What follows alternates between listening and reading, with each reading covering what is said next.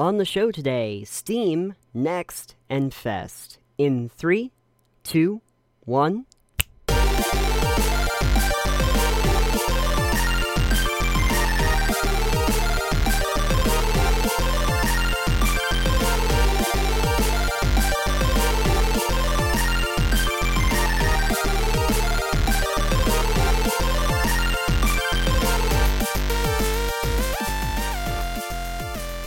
And that's why, gentlemen, that's why I think Palworld's going to be Game of the Year. Oh, definitely. Yeah, there's no question. 100%. Yeah. Lavander is going to be the one to accept that award. That would be, yeah. And then it's going to win a BAFTA, all the BAFTAs. Game of the Year. Might even win a Tony. Might even win a Tony, yeah. Who's Oscar. Tony? Who knows? Tony Baloney. Tony Baloney's going to give it an award. If they get an OST, they might win a Grammy. That's true. They could win a fair. Grammy. Oh, they're going to be the 4-timer, right? They're gonna what do they got? They might actually win the best Nintendo Game of the Year. Oh, that would be great. I really hope. Oh, you know what would be great is if Palworld was in the next Nintendo Direct. You know what? Some editor is gonna see this and gonna be like, I can make that happen. I can't sound effect and everything. Yeah, that'd be great. Yeah, just edit that in. Take the Nintendo Direct. We have a very big announcement for you, and then just the Palworld trailer. Enjoy. Anyway, all right. We're actually not talking about Palworld on this episode. Hello, everybody. Welcome to Total Pebble Knockdown. I am Nathan. I am Alex, and with us today is Clayton Calix. Back again. Back again. We're here to talk about something not Palworld for once. We're here to talk about Steam Next Fest. I hear it's one of your big celebratory weeks of the year, Clayton. It's kind of a big deal. I actually take time off of work for this. Oh, yes. Yeah. Out at the To front. be fair, there are a lot of games in Next Fest. You need to take time off for it. So many. Yeah, I'll give you a little bit behind the curtain before we jump into our games. I actually Sure. take the first day of Next Fest off, so I can just record all day long, and then that way, each day when I come home or before I go to work, I can at least put out 1 or 2 extra videos. By the time Monday ended, I already had the entire week done, and it was just the rest of the week was just getting next week ready. Perfect. There you go. Yeah, Nice. not bad.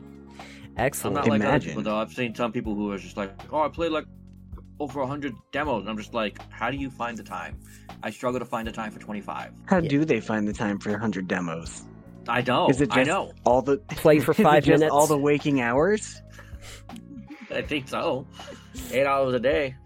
Yeah, these are probably the same people who go, hey, this game is launching, and I'm taking 2 days off so I can do the launch of World of Warcraft War Within. I've done that before. I did that with New World. I took 2 days off when New World launched. See? I don't do that. I don't. 100% don't do that. For the reasons of, I assume that the time a game is launching, it's going to be the worst time to play it in most cases. I can see that, especially when it comes to MMOs and stuff like that, where you can have choke points. Server strain. So we should probably actually get into Steam Fest, though, as much as the MMO talk is fun. Steam Fest. So. Alright, so I played about 24 to 25 demos. That's a lot. That's 5 a day for you 5 guys play? days. Almost, but it took me a long time to record them with a full-time job. Yeah. Fair. It's a little hard doing a lot of things with a full-time job. Just look at this podcast. Yeah. We do it because we love it. That's true. Yeah. He doesn't even edit it. That's a neat thing. I just have to be here and show up and be slightly conscious. That's We're gonna win a Labor of Love award. Yes, No. we are. No, we're gonna get originality. Over Hello Games. I'm getting the originality award for podcast.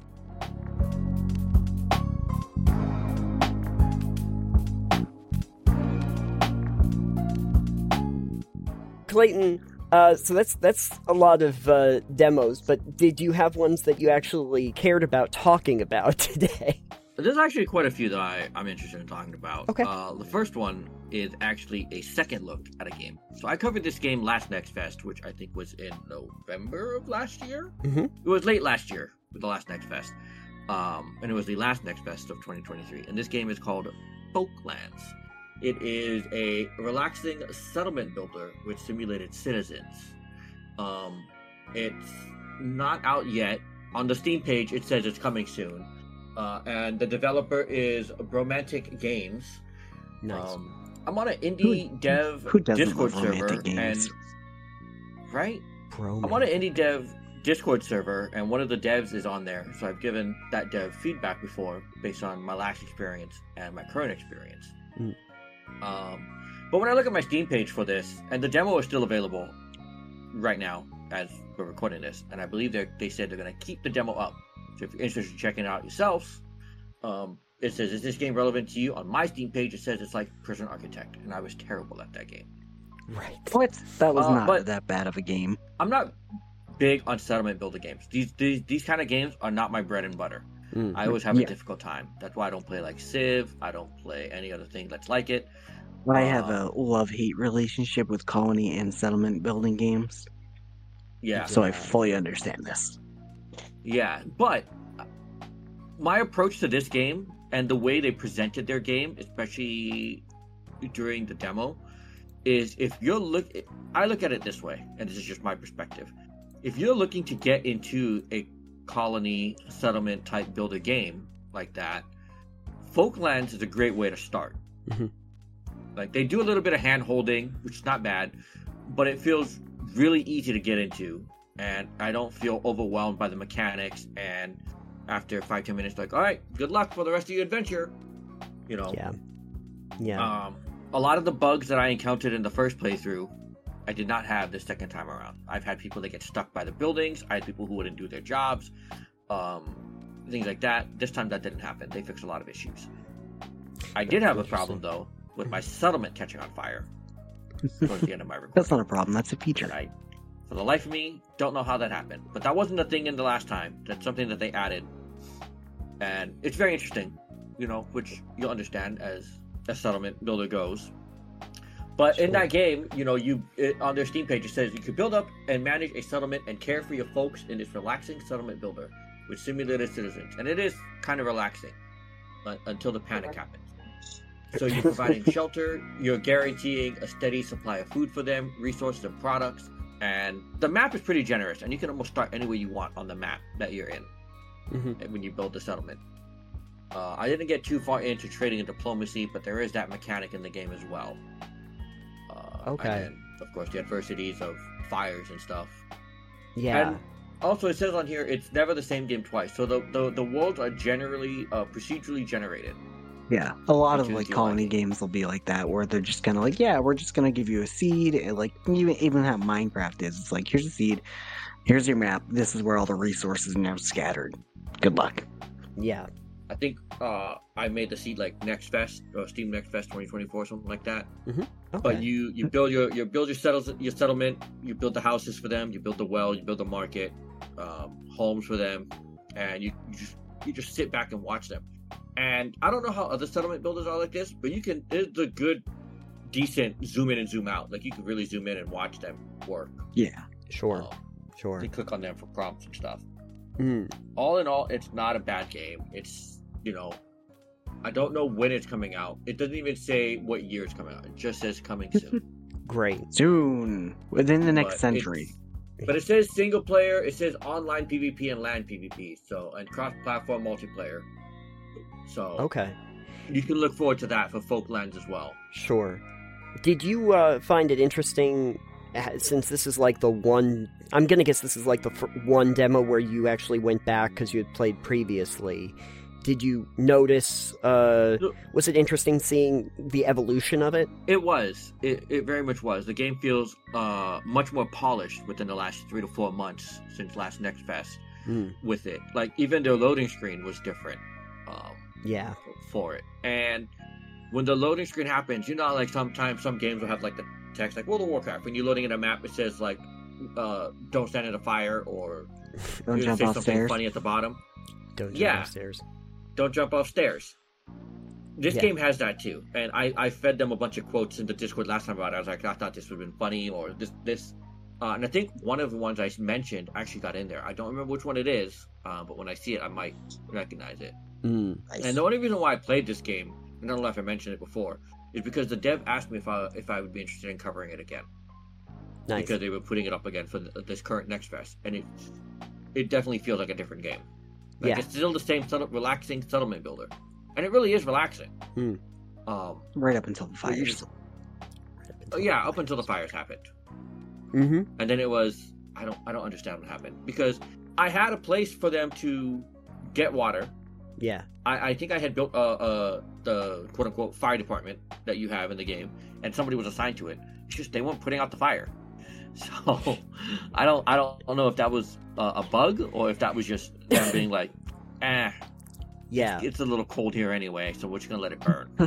Just need to Sure. warm up a little bit. Just let me toast by the Yeah. fire. Mm-hmm. Very All in all, nice. I thought it was a fun game. If someone's on the fence about getting into a settlement builder because they think it's too overwhelming, because they see like games like, I don't know, Age of Empires, I think might be one, or Civ games, any of the Civ games. Yeah. Civ is a You little know, different than the a only settlement builder anyways. So. True. But the Because only Civ Civ is a- game I ever played was Beyond Earth. Yeah, well, And I bought Civ that is game more just of because a I thought it was beautiful. Civ is more of a 4X than a city or a settlement builder, anyways. Yeah, that's true. You don't really have to deal with micromanagement in the same way for Civ that you do for like a settlement or colony game. Generally Yeah, speaking, yeah, the colony yeah, games, you that's got to true. deal with individual people and their problems and like the logistics of building a colony or city. Civ, you usually just have to be like, yes, I've got a city, and I just have to make sure that I tell them to build a granary once in a while. Well, I guess more to this game would be more like, your city skylines, Planet Zoo, Baldur's Frontier, Timberborn, things like that. Sure. My Like, I've question is, watched does it people play have a those games, story? and I'm just like, I only played about 25 minutes of the demo. Usually my videos go almost 40 minutes, but my village caught on fire. That, yeah. That ended You can that pretty recover. quickly. You can recover. Not financially. I will never financially recover Not from this financially. game. This fire. But Star it is Citizen on my wish strikes list. again. In conclusion to that game, I'll say this game's on my wish list. I will more than likely probably buy the game. I know I'm not going to be great at the game, but I'll get better over time. I recognize that my village setup this time around was vastly different from my village setup the first time around. Right. So Right. that was my second look at Folklands, and I'm actually interested to see where they go from here. Moving on to another game, though, how do you both feel about tactics-based games? Not typically a Mm. fan personally, but I will admit that sometimes tactics-based games can be okay. Baldur's Gate, for So- instance, would fall into that category. Right. Yes, What about it you, would. Nathan? Oh, yeah, I like myself an XCOM of sorts once in a while if it's that kind of a tactics game. Nathan woke up and chose violence with that Yes, I game did. suggestion. XCOM 2, baby. Yeah, typically you- not either of you personally my played- forte. Yes. Have either of you played like the Japanese style tactics? So like your Final Fantasy tactics, Advanced Wars. No. things like Well, that. Nathan doesn't do JRPGs, so no. But even in the tactics Well- one, I really haven't. No. Well, this one that I played is based off of Japanese tactics-based games, and it is called Sword of Convalaria. And I Great played the name. demo for that. Yeah, I didn't get super far into it, mostly just through the intro stuff, which was all that was covered in my video. Right. I wish I was able to cover more, but it's also Japanese voice acted. Nice. I don't know if they No have an English English? setting on there. I don't know if they have an English setting on there, but it is. The captions are in English, Oh. Well, that's out for me, or the voice but volumes the to get voice acting turned is all off. in Japanese. Yeah, no, but the Okay. voice acting is all in Japanese. So Yeah. usually I will read out the text that I see, but since I realized it was Japanese voice acted, I didn't do any of the reading out loud. So the viewer Smart. can just read it with their eyeballs and listen to the voice acting. Because I didn't want to take away from the voice acting. I would have I turned. enjoy games. You would have turned it off, I know. I I enjoy would've games that has turned the- voice acting in it. I like voice acting in games. I do not like Japanese voice acting, and I will die on this hill even with anime. Well, Fair. maybe you'll play the game. Maybe you'll give it a shot. I don't know. It is on Steam page. It says it is a fantasy tactical RPG revitalizing the beloved Japanese turn-based and pixel art genre. You will collect and train a roster of mercenaries, customize your squad, and use your own strategy to save the nation. You'll journey through a world of plot twists where every choice you make will reshape your destiny. So that tells me, just by observing that it has a lot of replayability. And if you've ever played like Fable-like games, where it's like the choices you make matter, like no two runs going to be the same. You could be benevolent in one run, you could be malicious in another run, you could be kind of in between. Right. I did look up the game a little bit. I don't know if they're going to have a cash shop or pay-to-win shop or anything like that, because their Steam page says free-to-play. So there's going to be a free-to-play tactics-based game. So it's probably pixel art, you said? It's only going to be a single-player game. Oh. Huh. Weird. And maybe they're just doing it for love. Okay. Maybe. I mean, the publisher and the developer is XDs. I don't know much about them. And you said, what? It's Convoluted Sword Game? Was that what it was? I didn't say it was a convoluted sword game. I said it was Sword of Convallaria. See, it sounds... Convallaria. See, it sounds like Convoluted Sword Game to me. Well, it's a JRPG-based game. The plot is convoluted. I guess so. But look at Kingdom Hearts. Does it play a little bit like maybe like Fire Emblem? Yeah, I would say you could put it up there with Fire Emblem in that style too. Yeah. Okay. Yeah, probably. I've actually played a couple of Fire Emblem titles. Sure. I have not. Sure. I'm thinking Disgaea from what I know of like tactical JRPGs. Disgaea. I have not played that, but I know of it.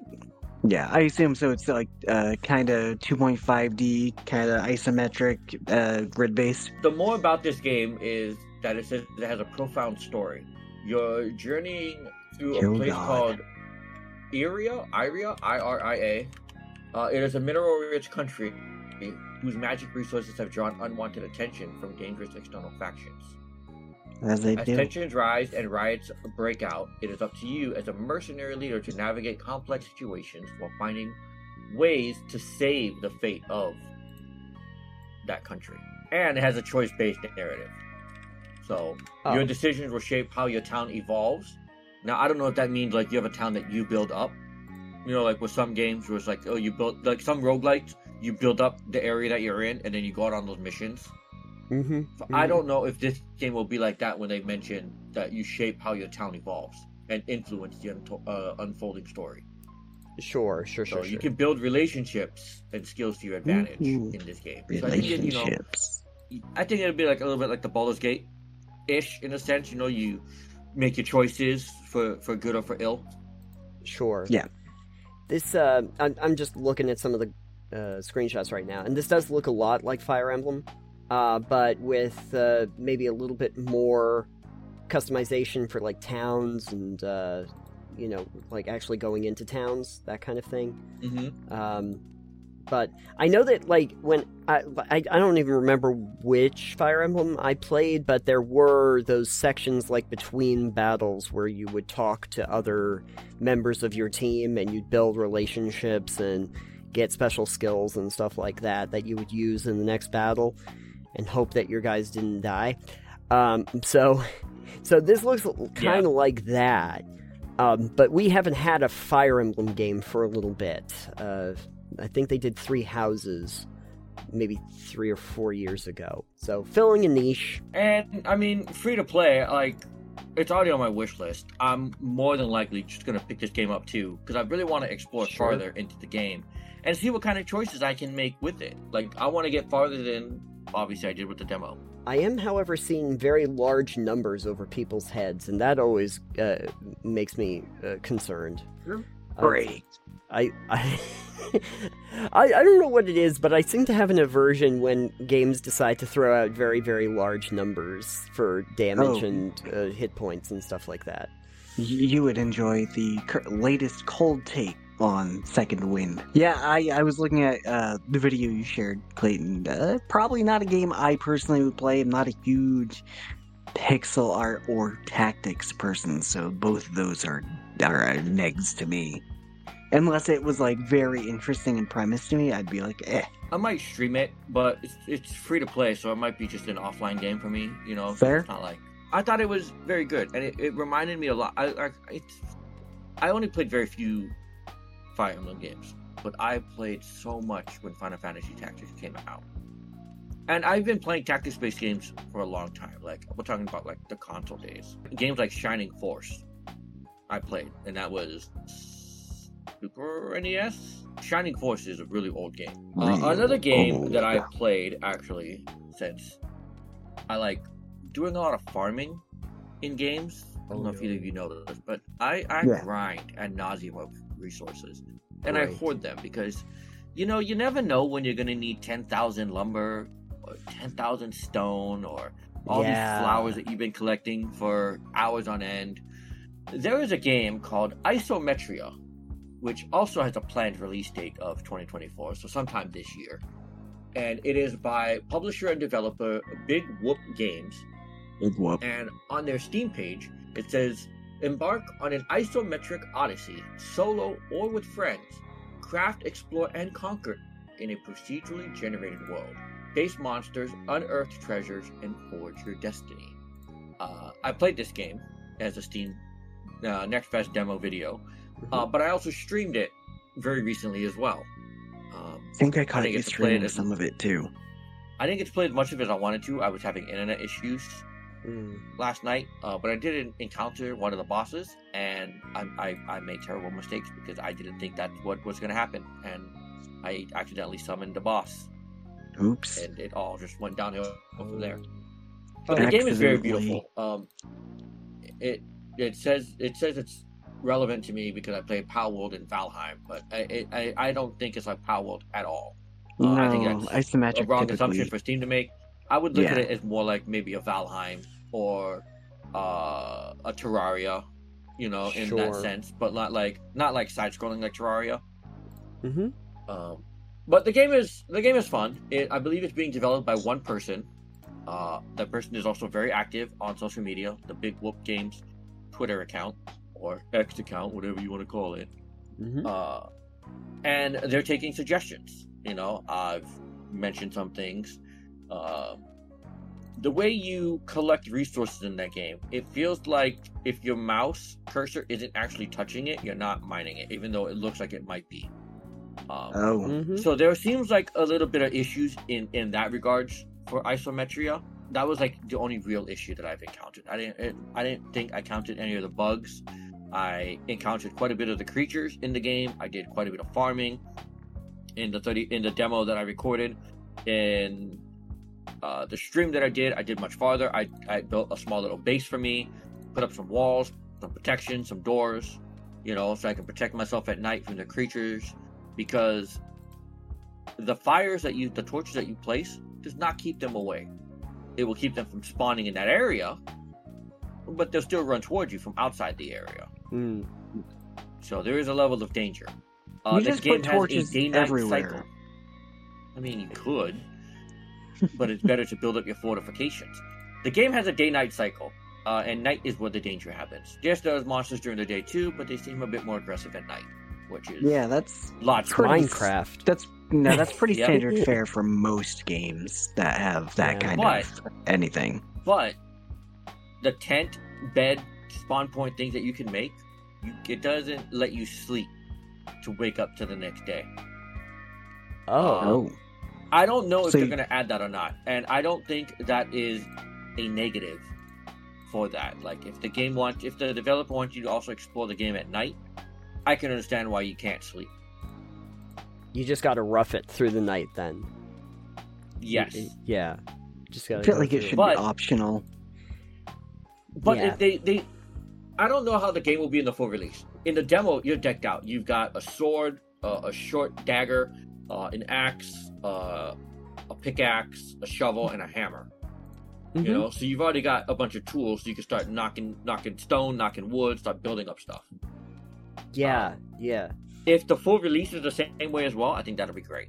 Because then you're literally just dropping people in and be like, go on, have fun. I would Yep. like to make a side note where I've played enough of these survival crafting games where all of them start with you going, I need you to pick up some stones and some sticks and fashion yourself a stone axe.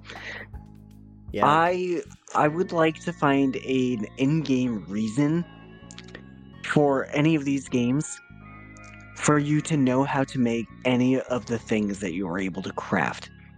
Like, I want a survival crafting game that you're either an engineer or come across like an engineering manual where it's like, yeah, to make a pickaxe you have to do this, and then to make another one, here's how to actually like smelt ingots, here's temperatures and stuff. It doesn't have to go into details, it doesn't have to go into the nitty gritty, but like, give me an in-universe reason that I know how to make a refrigerator suddenly.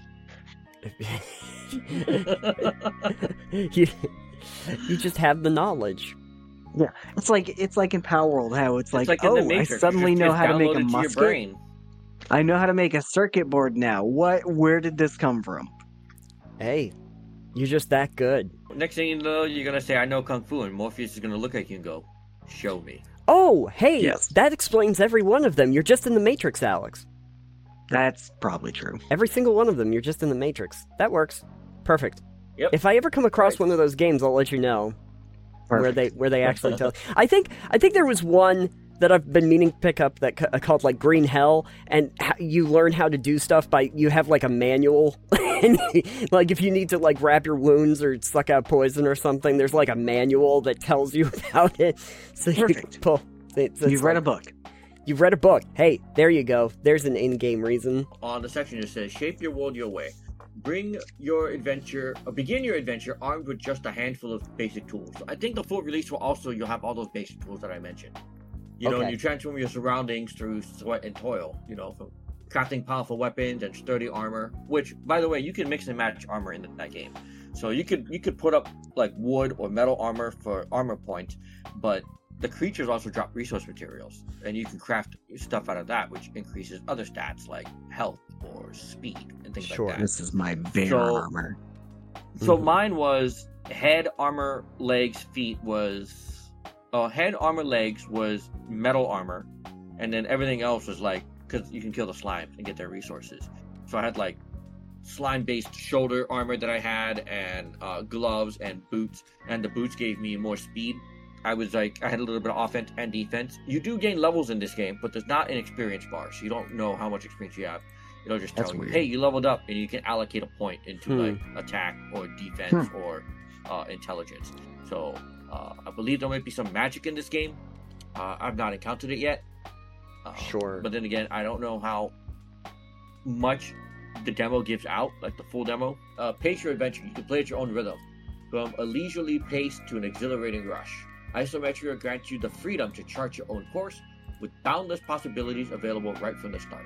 Hmm. So you don't even have to rush to endgame. You could just enjoy the game as you see fit. The game's going to have 5 distinct biomes in it, over 20 different enemy types, each with their own strategies and challenges. I don't know how the multiplayer will be for it. It'll be very interesting to see how that works. Do you know how many players are going to be able to do for a multiplayer? 7,000. I do not. I mean, the Steam page says online co-op and LAN co-op. I would assume 4 then. 4, probably. So, yeah.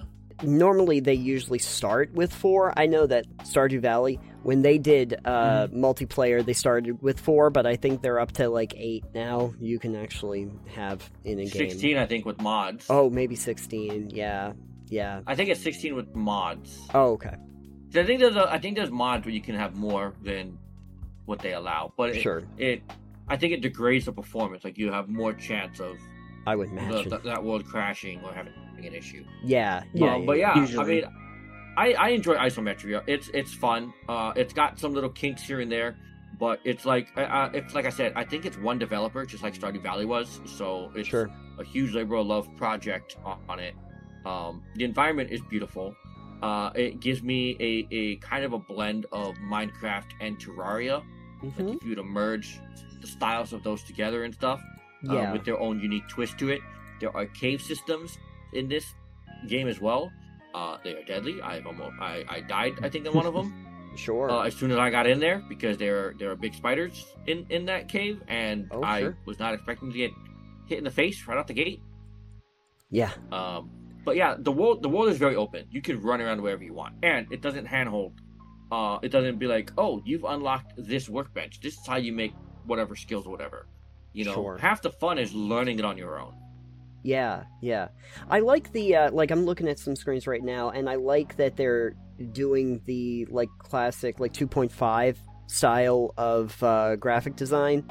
The old isometric design that they that's usually when a game these days is like isometric, they do the 2.5D a lot of times. Right. But it's or the faux 3D.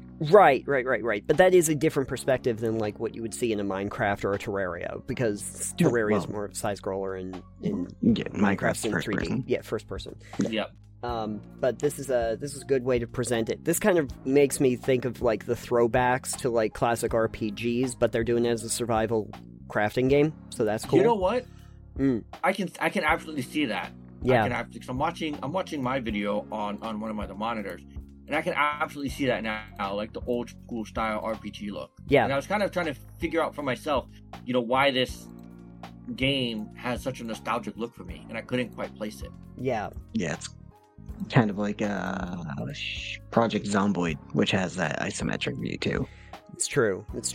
But when I'm looking at the style and everything, it does kind of remind me of like the old CRPGs or like Fallout, or like since I like Spiderweb Software, like when they did Exile, or Avernum, or those kinds of games. But those were like RPGs. But they use the same kind of perspective and look for their game world as this.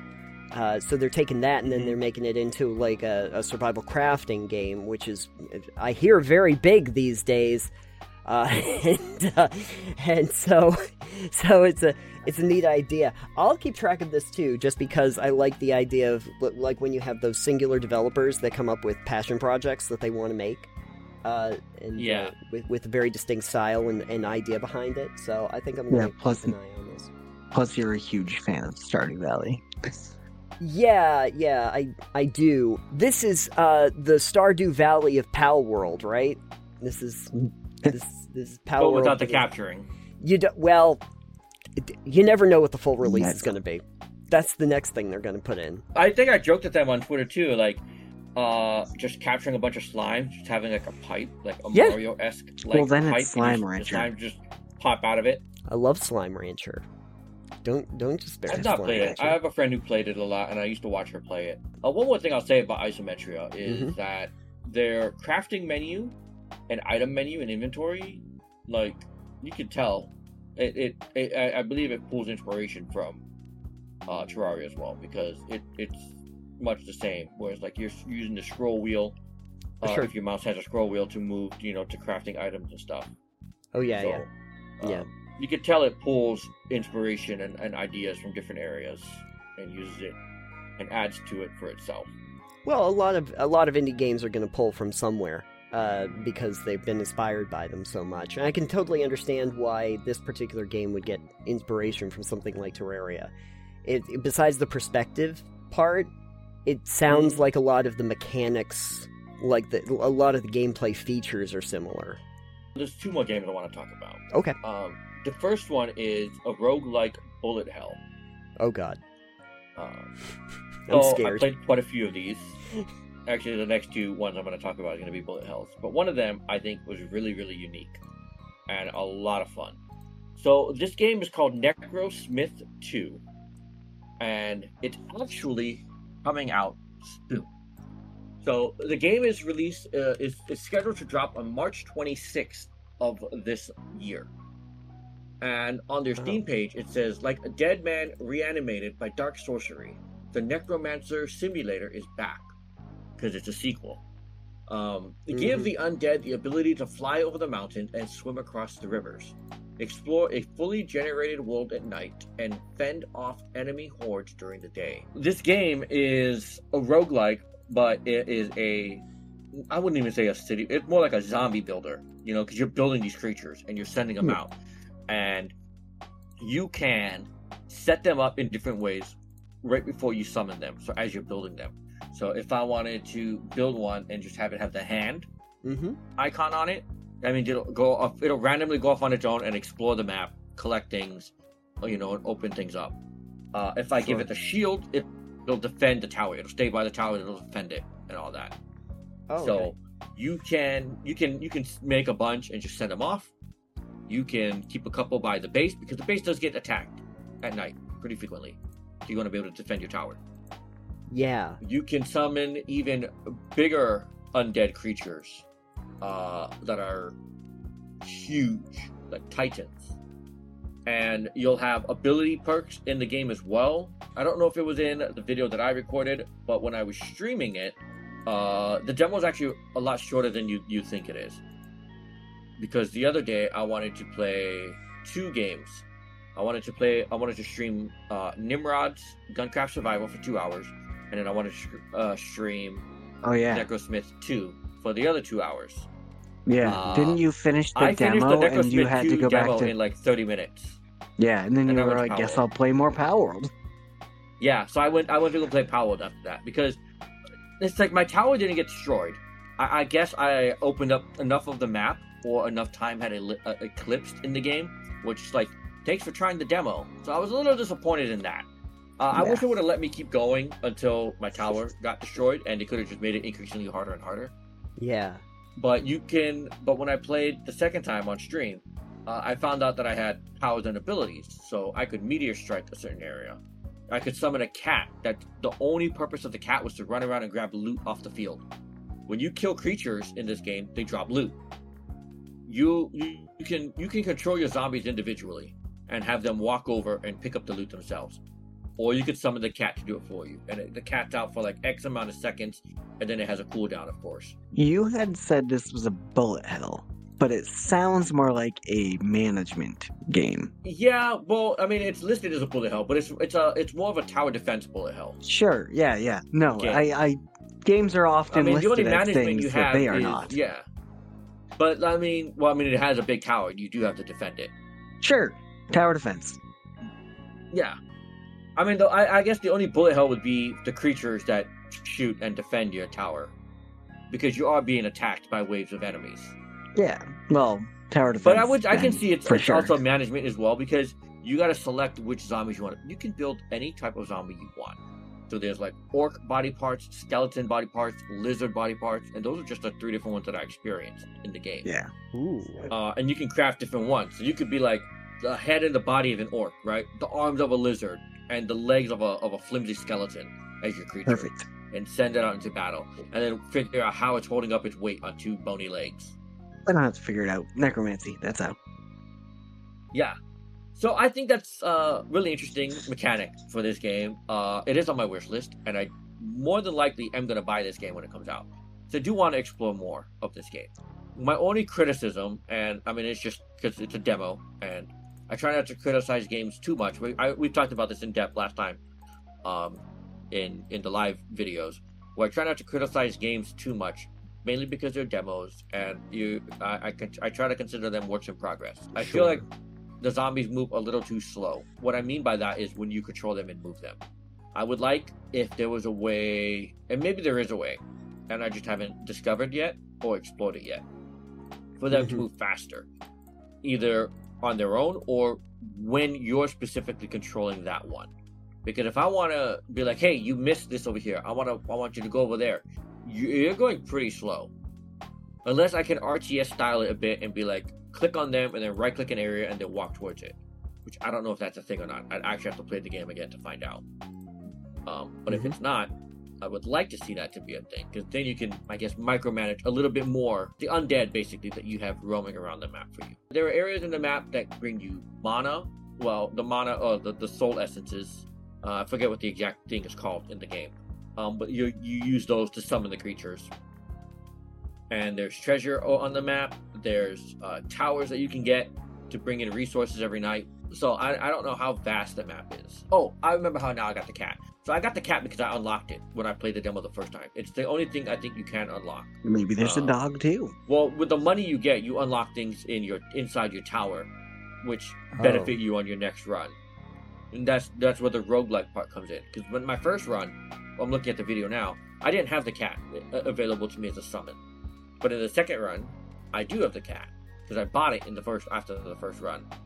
Okay. Like I said, that cat will run around the map and it'll gather loot for like 10 or 15 seconds, however long it's out. That's kind of a classic rogue, not like, but a rogue light element where you're able to get upgrades and other elements that you're able to buy that then become common, possible pickups. So that's a good element to keep for replay That's value. why I enjoy roguelites far more than typical roguelikes. Yeah, because there's no usually roguelites can get yeah, and usually roguelites can get boring after a while because you're recycling a lot of the same stuff. Even when you jump from roguelike to roguelike, the thing I liked about this one was it added a tower defense element to it. Yeah. You know, I've played Rogue of Ganesha for hours on end. I've played Vampire Survivors. I've played all these other different types of bullet hells, especially last year because they got really popular last year. They're still popular today. There's a crowd of people that love them. I think Necrosmith 2 is an excellent game. And I think it'll continue to be an excellent game when it comes out. I don't know if it's a one and done type of game. I don't know if they're going to release additional content or DLCs for this game or stuff over time, or if it's just, this is the full release, have fun, beat the game.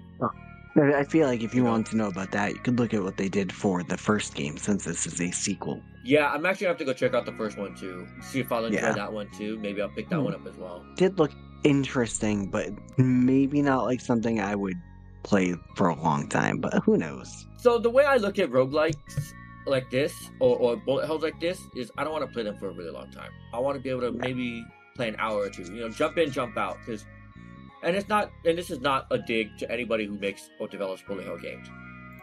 There's other games I want to play too, but if I want to unwind, or maybe I want to just try something different for once, I'll come home, maybe I'll play a roguelike, maybe I'll play a bullet hell for like an hour or two, and then it's like, all right, I'll go to Power World, or I'll go to New World, or I'll go back to World of Warcraft.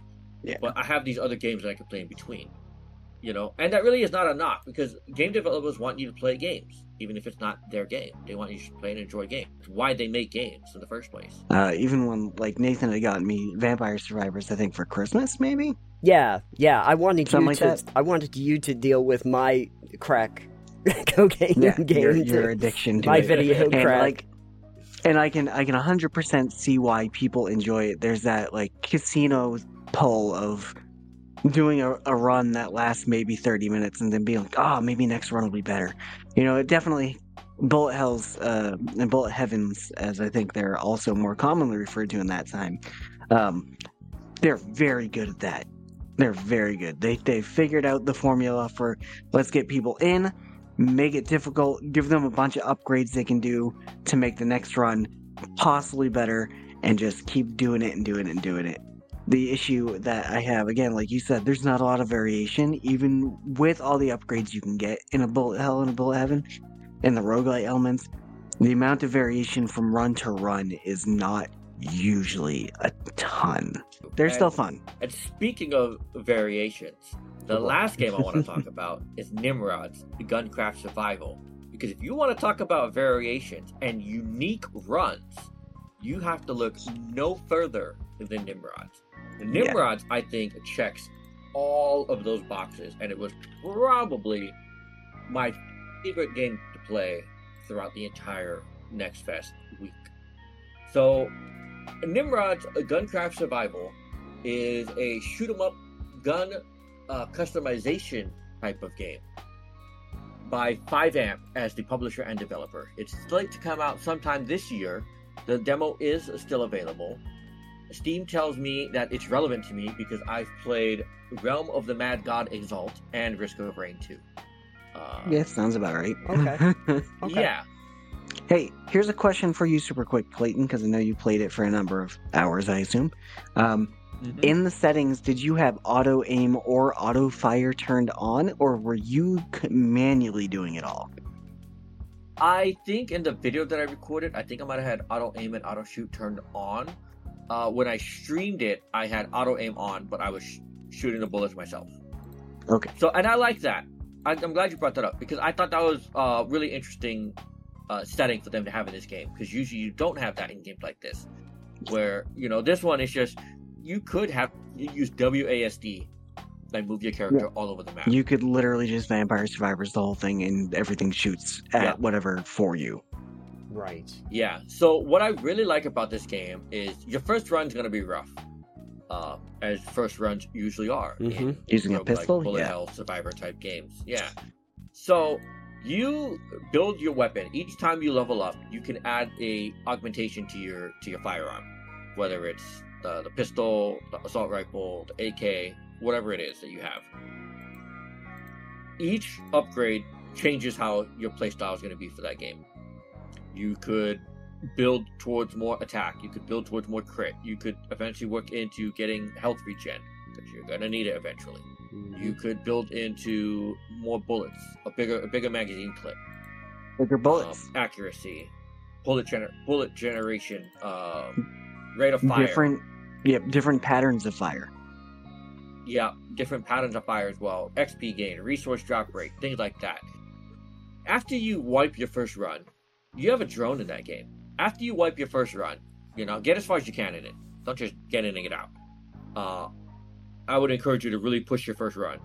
And the reason why is when you go into your second run, you keep your gun with you.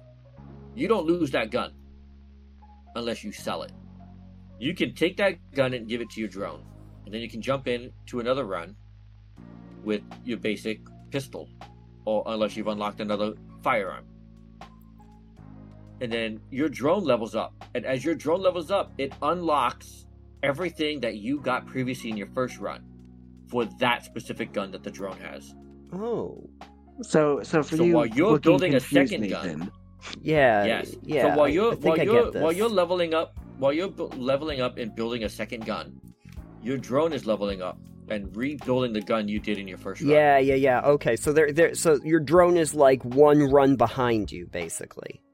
No, yes, but no. So, the way Clayton describes it is mostly correct. You can keep the guns that you use. Yeah. So you do a run and you die. Yeah. Your death scene is like the drone that's there takes your gun off and comes back to the ship. Okay. You reincarnate or whatever the hell it is they explain it, or you're a different person.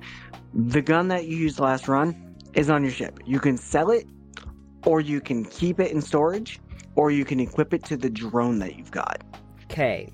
All right. And I believe there's, 4 spots for storage where you can put different firearms you've made. So, yeah.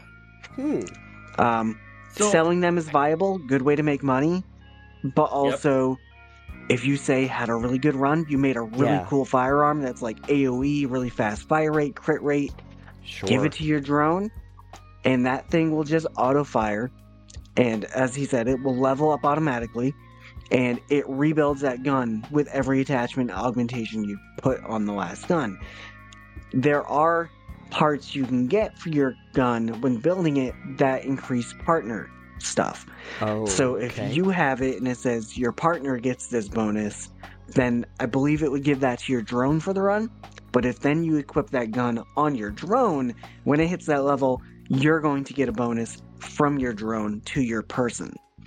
So those are viable builds as well. There is a lot of really cool stuff you can do with that, though. Yeah, there's almost no wrong way to build your weapon. You could actually change it up too, the way he said. Like your first run, get out of the way. Your second run, there's also weapon element types. So you could have an electric weapon, or you could have a freeze weapon. I think you can also have a burn weapon too. You can have I had a gun that had napalm and a really high rate of fire. Yeah, and boy, so just burns everything. So you could be in a run where you want to on that run, and you can attempt it to try and really focus on building a gun or an assault rifle or any other type of firearm that you have, and maybe try to build a frost build on it. Sure. Because your drone's going to get that frost build while you work on another build.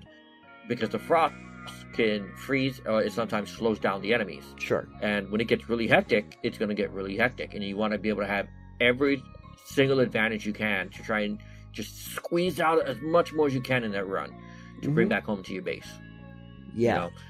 The map is very big. I didn't get to explore all the map. I did make a comment in my live stream of, I hope that they add different biomes to this game where you can drop in on a different map. cue I me know- going into another biome in that same map. So I ended up in a bee biome, which was instant regret because the bees are very unforgiving in that game. Oh yeah, When you they attack their swarm hives. you. Oh yeah, they swarm you, and they swarm you hard. Nice. So I don't know it. how many biomes are going to be in that game, but I think it's all going to be in just one giant map, and that's cool. I hope they Um, have multiple maps because that would be I great. do too. Mm-hmm. I do too. Like, I hope that maybe they do it in a way where you either you uncover the entire map or you uncover X amount percentage of a map, and maybe you either unlock a new map that way, or maybe you have to fight a unique boss to unlock another map. To me, that's something that I would enjoy, like having to explore the map and be like, oh, this is a boss I've not seen in previous runs. What happens if I kill this boss? I kill this boss, I unlocked a new map. Yeah. They do have points of interest as well, is what I'll call them, objective points. Certain things that you have to either hold a point while the enemies swarm at you, or perhaps you have to, I think I saw you do it when you were playing, you have to kill a certain number of enemies while you're in a points area. Yep. Well, no, not while you're in it. They have to be in that circle and die. Oh, yes, thank you. So you're basically so kiting them into it. Right. So there's a couple things like that where it's either you take and hold, or you do that, or there's these towers you can destroy that shoot at you. And I think when you get whatever they drop, it collects all of the experience orbs around you.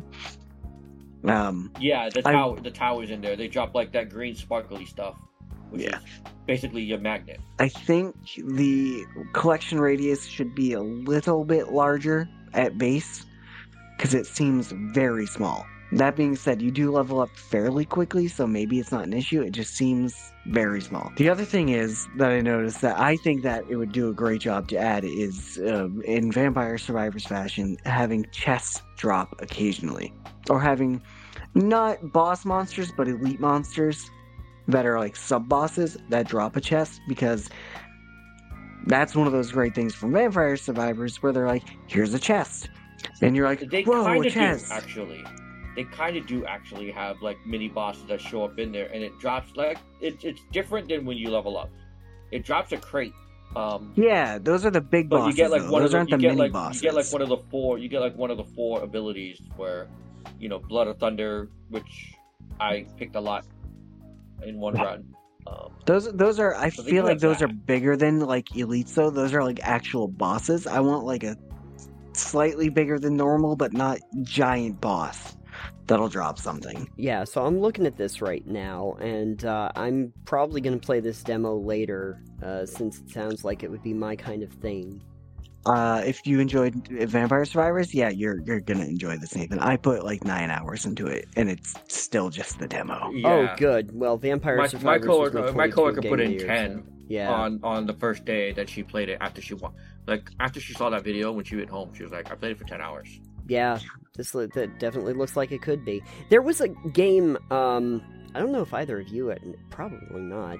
There was a game that was like more of a mainstream game that was like a roguelike, and it had different variations of gunplay where you had different biomes that you went in, called Returnal.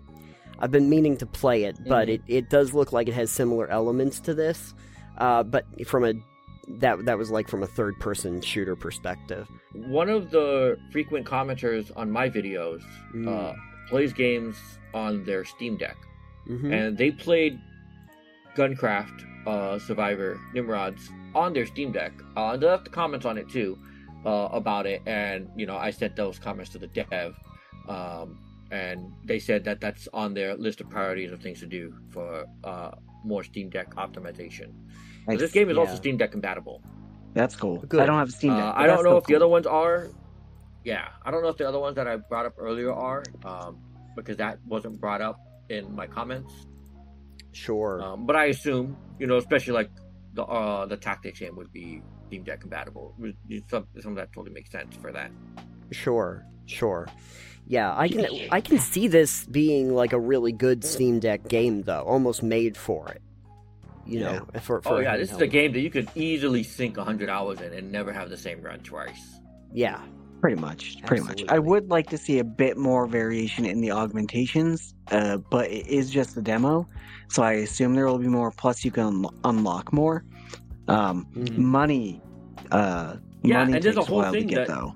there's 2 different buy stations where you can unlock from NPC in that game, and then unlock from like a computer console, and you unlock. Yeah, you can unlock things. guns and then augments and then more augments, and I would like to see more drones and stuff. I know the shop in game for buying the different augmentations so you can find them was not complete. I don't think in the demo, because there were options that you did not have any option for.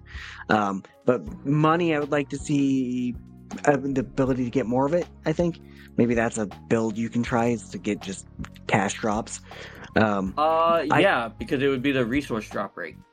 Yeah. So I would like to ask you, Clayton, since you played it, what was your what did you favor for a build type? Is my question. Not for your drone, just for you. One of the best guns I built was while I was streaming it, actually, and it was a electric build with the Tesla coil in it. Ooh. And to zap the enemies, especially when they get really close to you. It bursts like you get an AoE burst of electricity, and it basically almost one-shots everything that was swarming you. So you get a little bit more breathing room. Yeah.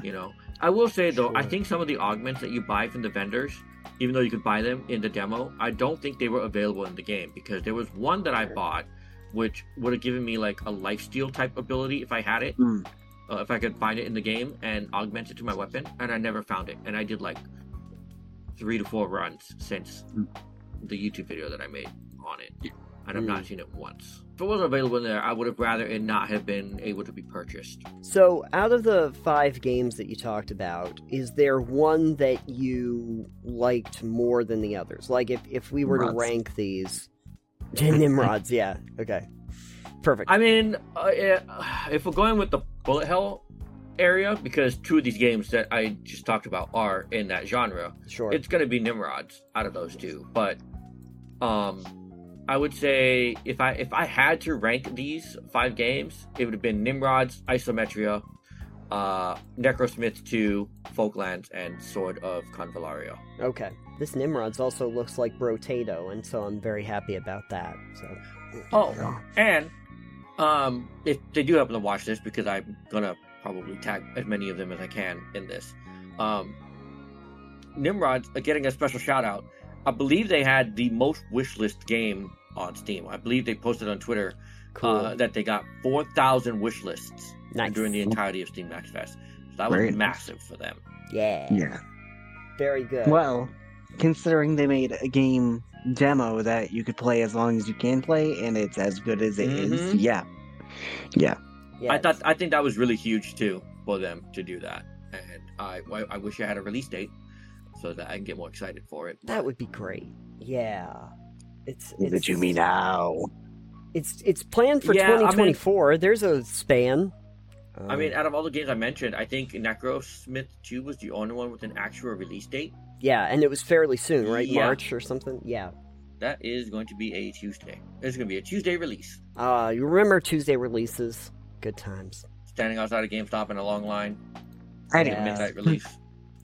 Anyway, what were we doing? midnight release. Oh, right. Yeah, Tuesday releases. Now what they typically do is they'll do a Friday release, but if you pre-order it, you get the game 3 days ahead, which is the Tuesday.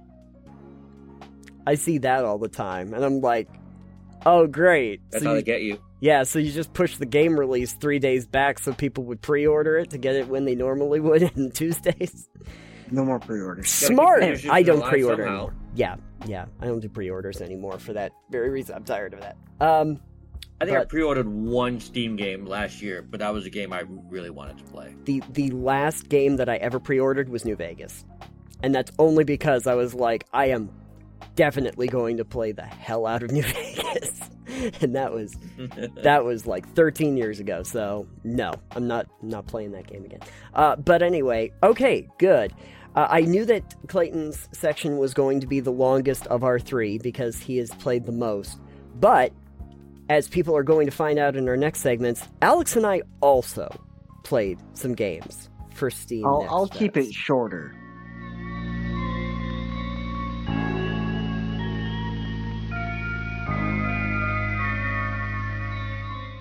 Alex, I wanted to get you in here to tell us about here. some. Hi.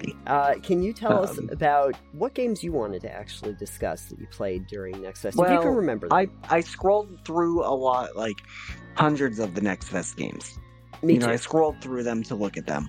And my big issue is a lot of the games I was looking at were either genres I didn't really care that much about. Some of them, side-scrollers, for instance. I am not a person who wants to play a side-scroller. I do not care for them. Did you try sorting by genres that you liked? I did a bit, yeah. I did play like 10 of them. For instance, one I did play we just talked about in the last segment, or if you're listening to the podcast just a minute ago, I did play Nimrod's Gunecraft Survivor, and that was incredibly fun, and I want to play more, but I also want to take a nap when we're done with this. Certainly, yeah. And so that one we already just play in your sleep.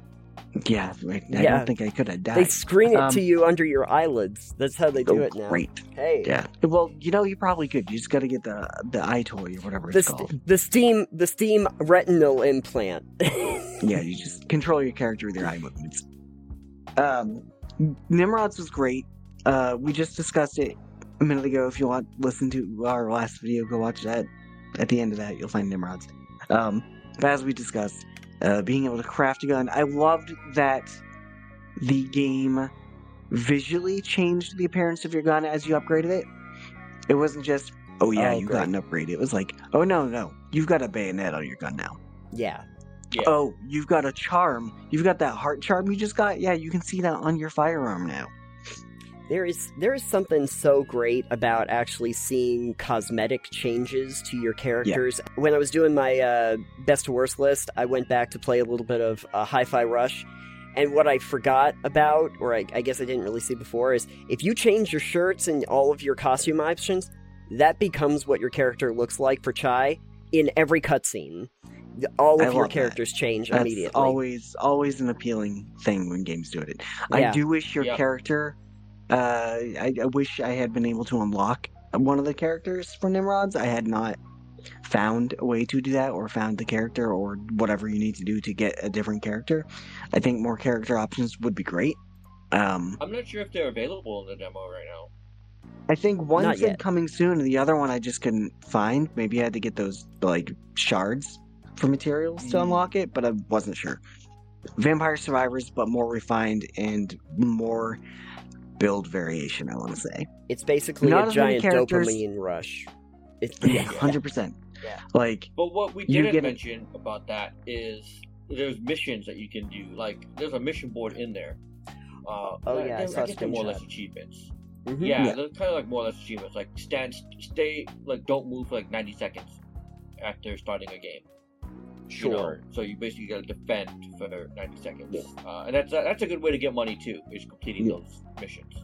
Yeah, I've done so many of them. They're kind of like milestones, is more so what I would say. Achievements are milestones. Yeah.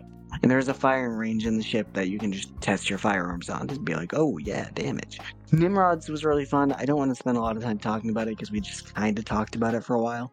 Yeah. So if you are interested in what we had to say about Nimrod's, please feel free to watch our last video. Yeah. Or just rewind the podcast and listen to it again. I played a game called Voxlands. Yes. I'm sure you can guess. I know that game. Did either of you play it? I have not. Okay. I assume... believe I did. I saw it come up on, like, the main page several times, but I was like, so voxel-based game. Yes. I'm sure you could have guessed from the name Voxlands. Yeah. I got that from looking at it. It looks okay. I have no problem with voxels. They're done well. I think the environment and the building and everything in it is fine. I think the UI in it could use some work. It was not great. It was kind of weird and didn't look stylized, really. A very basic UI. But the concept of the game essentially is you've got I think a knife or a sword at the beginning, and then you get a gun, and it's like, go kill some slimes and do a bunch of different missions for these people in the town, kill some monsters, you find some objective stuff, and then open up this portal up on top of the lighthouse. Okay. And I guess it's mission based. So as soon as you do that, it's like, oh yeah, mission complete. Do you want to go somewhere else and do one of these missions? Save the town, kind of thing. And I don't really think I liked it. It sounds like a shooter, but with A little, yeah. Like voxel it's graphics. if you're familiar Yeah. with Teardown. Okay. Yeah, so it doesn't have destructible environment still? Yeah, you can Oh, blow them up oh, with your gun. You okay. can shoot them apart and stuff. Oh, like So, Red Faction. Uh, Sort of it like looks not- like it is I a mean, shooter, but 'cause voxel. It Okay. says voxel FPS open world. Yeah, but like it's not like a conventional. When you say shooter, I think you're gonna be like shooting the shit out of things, lots. It wasn't really challenging I mean, like we a shoot shooter the would shit be all day. challenging. Yeah. Yeah, we do. We Yeah. shoot shit. Um, It was more to me. It was more like Minecraft with a couple of NPCs that'll talk to you and be like, "I need you to help me out," and then guns. yeah. Well, see, when But like, when I saw it, I was like, "Oh, is this going to just be Minecraft?" Because I didn't really. I guess that's Yeah, why I I thought didn't. that too. I didn't. That's kind of why I didn't play it. I was like, yeah, there. I didn't find any real. Well, I guess there's crafting in it, but I didn't experience any of it when I played it, yeah." and I put probably an hour into it, so I didn't put like a ton of time. But I did play it for a while. So But- wait, is this just Minecraft with guns? Like- They already have like- mods for that. Like, I like don't really Pokemon know with because guns? again, it feels like it's objective based and mission based, Mhm. Yeah, but it doesn't feel like there's any real substance in those to me. sure. Like there's not really a storyline I found to say tie everything together. It was really kind of strange, and I played it, and I was Crave was on the couch, and I was like, I don't think I like this game. Yeah, you just actively while playing it was like, no. Just- Yeah, I I was don't just think kind I of like, I will. don't think I like it. I'm like, I like the art style. Voxel graphics can be really cool when they're done well, and the destructible environments are always fun with voxel environments. Sure. I think I have not played. I have seen it played, but I think if you wanted to get a game similar to this with a better experience, you could probably just go play Teardown. Okay. All right. Because Fair enough. as far as I'm aware, Teardown is incredibly fun, especially when it's like you're gonna do a heist. Go set up all the routes that you want to take and plan it out, and then go execute your plan. Mhm. That is much more interesting to me as a thought process than FPS Minecraft Lite. Yeah. Fair enough. Not a dig at Voxlands. I'm sure this has an audience that would like it. Sure. I am not that audience. Right. Right. It was interesting. I thought the graphics and everything were nice. I think the UI could use some work. I think some cohesion could work. Maybe the crafting elements, if I had gotten into them, would have been interesting. But I found no way to deal with them Sure. with the time that I played. Fair enough. So I don't know. Okay. Another game I played is called Omega Crafter. Oh boy. Did either of you see this game? I saw several crafting games. There's a lot. I played a couple because crafting games can be fun. Sure. I like seeing when they do things differently. And this one specifically did things a bit differently. Omega Crafter is, I don't know if it's open world, but is a survival crafter. Except you get a little robotic companion. I think they're called Grammys. No, not those. Not those? Oh, Not sorry. those. I was going to ask if they And- were trying to get an award for music or So it's this little cute little robot helper, kind of like what's the other robot in WALL-E? Oh, not Bernie, the other one. Yeah. I don't Yeah. remember. It kind of looks like that, but it has legs and arms. Yeah, I'm looking at it right now. Yeah. So you get this little companion. You can give them decorate their head, pick their color, whatever. Give them a name. They'll follow you around. They'll do combat with you. That's cool. You have a companion the whole time. But it's a town builder. So you collect resources and you can build like a town square and do some crafting stuff. Didn't get to like building a town with houses, but it's kind of an automation game as well. Sure. So it's survival crafting with automation. Got Now, it. you can build extra robots to do the automation stuff. So a little bit like how Power World, you can use the pals. This one, you can have these guys do the things. The difference is that you get to tell these guys what to do. And by tell them what to do, I mean you get to program them. And the UI for it is actually written out as if it were programming language. Oh. So it's got a drop down that says, like, it gives you examples, like, tell it to do this. So you say, use the crafter if you have this material, make this many, loop, etc. So it'll have all these options, and it's really interesting. As someone who doesn't know any programming, it's the if this, then that, loop it, and then do this until you've done how many or whatever. And so you can program them in different ways. You can program the one that you have with you. You can go set a routine for it, for instance. Be like, go collect rocks. Basic routine. It will go anywhere within a radius around you, and it will mine or pick up any stones that it finds. Nice. Okay. And then it will bring them back to you. And that is a really cool quality of life thing for any survival crafting game or any automation game, I think. You can program it to go chop trees. You can just kind of sit there and be like, yeah, you go chop trees. I'm going to take a 5. I'm going to sit down. Sure. Yeah. So I thought that was really neat. I didn't spend a super long time with it because, I don't know. But I thought it was really neat to be able to go, hey, we're going to make a survival crafting game, but also have a bit of automation in there, because sometimes survival crafting is really fun and done well, and other times the survival part is very tedious. Sure. This looks like if Pal World met Satisfactory. A I can see little that. bit. I can see that. I am a big fan of both of those games, as you're aware. I love Satisfactory, and Power World is quite fun as well. Yeah. I think Power World could take from this being able to tell your pals what the fuck to do in your base. I'd love to be able to automate my pals to do things. I wouldn't doubt that something like that's coming in the future. I mean, Yeah. you know. I just need a base management screen that says, here are your pals in your base, give them a task, they'll do it. Priorities.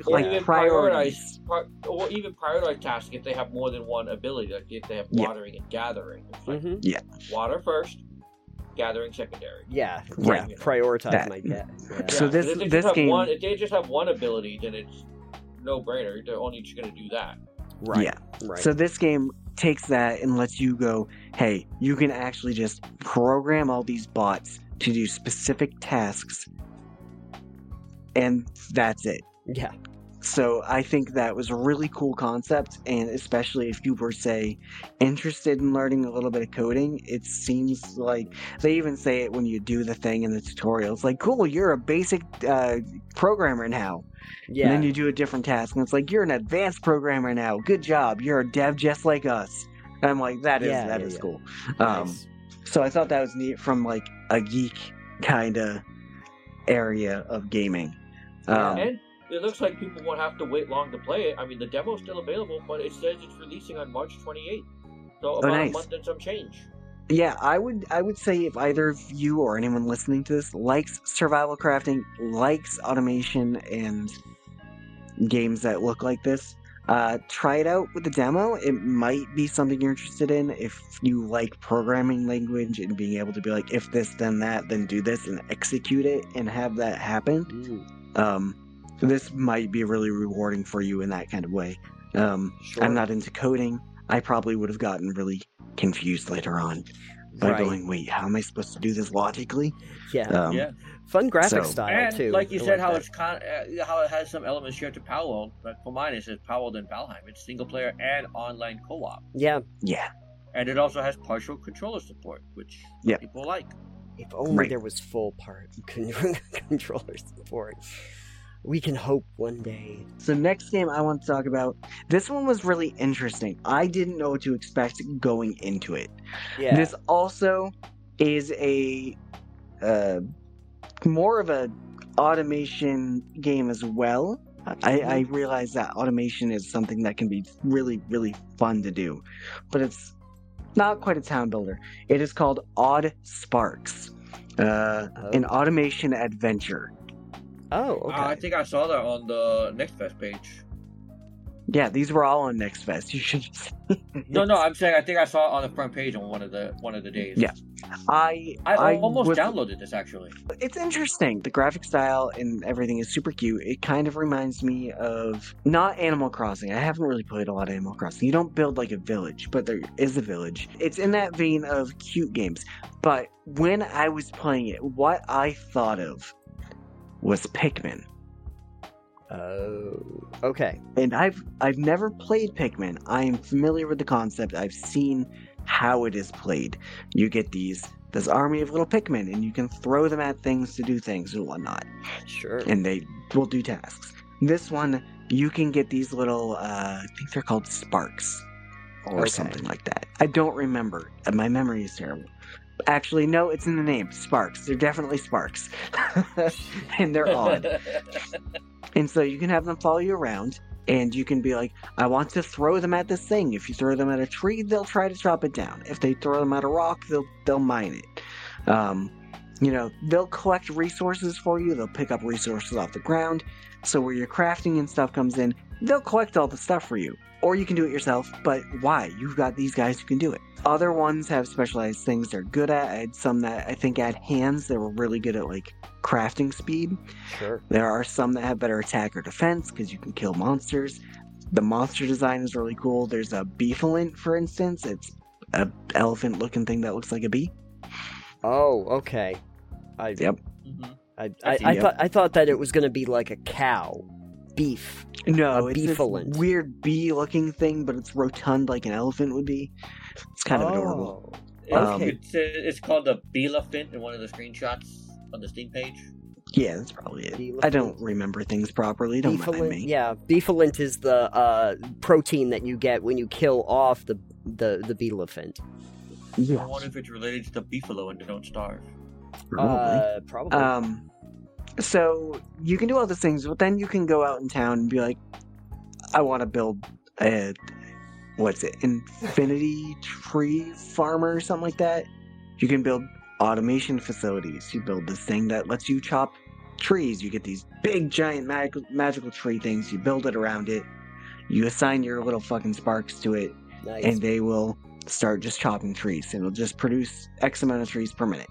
Mm-hmm. Then you build a path it'll drop down into a chute, and you build a path to where you want it to go. So, like, you can be like, here's a path, here's, like, a place for storage, or maybe it'll go into, like, a sawmill. And so you get production chains. But you assign your little guys, your little sparks, you'd be like, I want 3 or 4 of you on the pathway. Just kind of doing around. They'll pick up stuff here, and they'll drop it off, and then they'll pick stuff up here and drop it off. And then you can add logistics to it with different things for the pathing.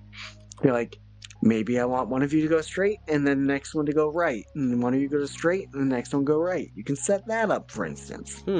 So it's automation, logistics, production chains, but also Pikmin. It feels like I had a little bit of Factorio in it, too, with the way the automation is looking at the screenshots. I didn't play Factorio. I've watched a friend play it, and it looks like it takes a little bit of that with all the conveyor belts in this game. Probably there's no conveyor belts in this. It's just these guys hauling it themselves for you. As far as I'm aware, I didn't get any conveyor belts. There might be later, but I just thought it was really. I thought it was a really interesting matchup of something that looked similar like Pikmin, cute and stylized like that, with all these cute little guys that you can toss at shit and just make them work for you, and then crafting and automation. And I was like, what? But it was fun. I think I put 3 hours into it. It does look really cute. I would say if the demo is still up and you think that's something you'd like, definitely try it. It was I didn't know what to expect going into it, aside from, well, I know there's automation because the name says automation adventure. Mm-hmm. And then you get into it and you're doing these quests and you're talking, the story's kind of interesting, the townspeople are kind of interesting and weird, in a good way. And then you go out and do all this automation stuff, and it's okay. I think the demo is still available. And it looks Yeah. like the game's also coming out in 2 months. So Surprise. I'm noticing a trend. I play games that don't have a release date. Alex is over here playing games that is coming out in the next month Yeah. or two. I he didn't does check this. any of that when I played them, so He does this. How dare you? there's a couple others I did play. I could talk about one that was okay, or one I didn't like. I'm curious about the one you didn't like, though. Cool, the one I I am didn't too, like though. is called Artifact Seeker. Okay. Subtext I have no idea, can't read it, that font is terrible. I'll look it up. Picture on the cover is misleading. Because there's 3D roguelike survivor. wow, look at this thing. Yeah. Okay. Cool. Yeah. So this one, lo and behold, is Vampire Survivors like. Oh, cool. Yeah. Yeah. I'm getting that. Very Yep. colorful. Very colorful. From what I remember when I played it, it was very much similar to like Vampire Survivors or Nimrods and whatnot. And oh man, you basically would pick a character, or you start with the first character. You could get a couple others. They get a weapon that they choose, and then you get upgrades throughout the level as you level up. You can replace, like, you get a bunch of abilities that'll fire off automatically, a la Vampire Survivors. Mm-hmm. You don't have to target anyone, it just does it automatically for the most part until you get like an ultimate ability you can activate. And then you have like a shop, you can level things up, you can trade stuff. Has all the stuff you think you would have. I believe it was arranged in a format of you do a battle here, and then there's a couple like different events you would do, picking Yeah. your pathway. Yeah, it's one of those pathway games that you usually see with like some deck building kind of games. Those sort of things. This didn't have the deck building though, but you could like Right, upgrade your but- weapons, yeah. upgrade the abilities the weapons have, and do that stuff.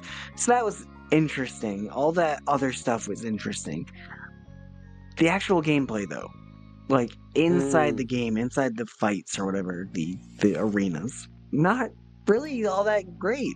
Yeah. Like I know you're probably looking at it. The graphics were kind of strange. Like they weren't bad. Like animation and the actual like It's on-screen graphics, not gameplay graphics, it's wacky. pictures. Yeah, it was just this weird mashup of like, you know how when you're playing a JRPG or Yeah. a game like that, and you got your little cute little 3D models in the game, and then they go to just a 2D comic book style characters talking. Yeah. It felt kind of like your menus have the characters like that, Mhm. but then your gameplay is like that. Except this doesn't Right. look as good as those two. Right. And it was just kind of weird because like the character movement and the perspective was really weird because it's 3D, but from a top down, so it's more like an ARPG, yeah. but not. And you don't have to click anything to do it. And like I had the first character with swords, and then the abilities are just kind of strange. I didn't find myself engaging with like any of it. Like I was Sure, playing it sure. and going, oh, okay. And I just kind of pick things and not look at any of the other stuff around it and just be like, that looks good. This does more damage. That does better damage. This is fire. This does life steal, for instance. Cool. But like none of it was connecting with like any of the dopamine receptors. Sure. You know? Sure. Yeah, I get you. Like Nimrods, we just went over. Dopamine, 100%. You're just like, I want to keep playing. Build better gun. This one, not so much at all. Like I made thousands and thousands of gold, and you can re-roll your items and pick different enchantments, Mhm. and I feel like it might have been too easy. Yeah. I feel like it might have been too easy. I don't remember if I had difficulties, and maybe I was playing on normal. Sure. But like I think it felt way too easy. Like you could complete the map. You know, you pick your thing, you pick your next thing, you pick your other location, Yeah, do the sure. boss fight. But I don't think I died.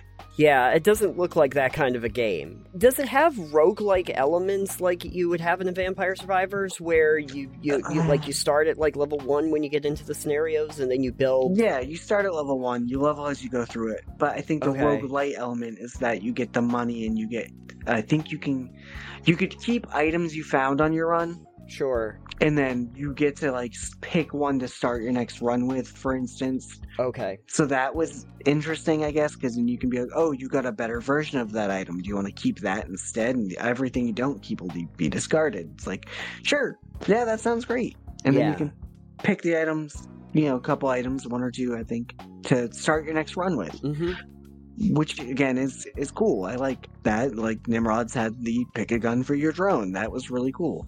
Yeah. This one just didn't do it for me. Yeah, no, I understand. Did you play this game before or after you played Nimrod? Before. Oh, that must have been sad for you, and then you played Nimrod. Yeah, so like I played Nimrods and I thought it was great, but like 10 hours into it. And this one, I oh god. I think I might have put an hour or two into visually, this game looks beautiful. Yeah, it's all right. The artwork looks nice. Yeah, the artwork I think was better than the 3D models in game. The 3D models are a little weird with the artwork, I think. And I enjoy some roguelikes like this, or bullet hells, where it's like you select the map and choose your adventure of where you want to go. Because that's the unique part for games like this, is like your run's not going to be the same because this is how your runs go. Yeah.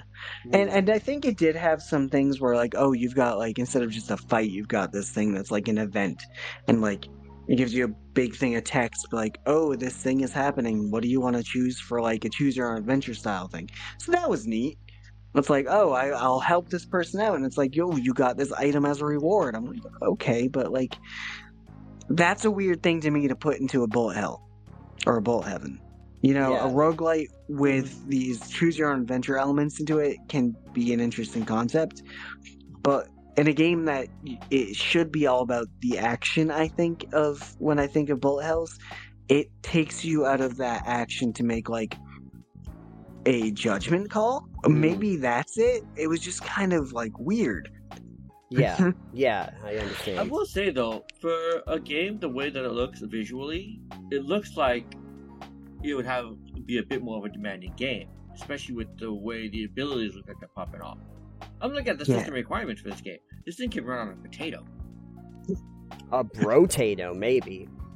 TI-89.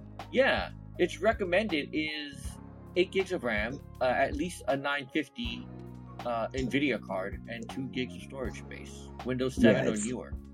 If you're someone who never upgraded past Windows 7, you can play this game.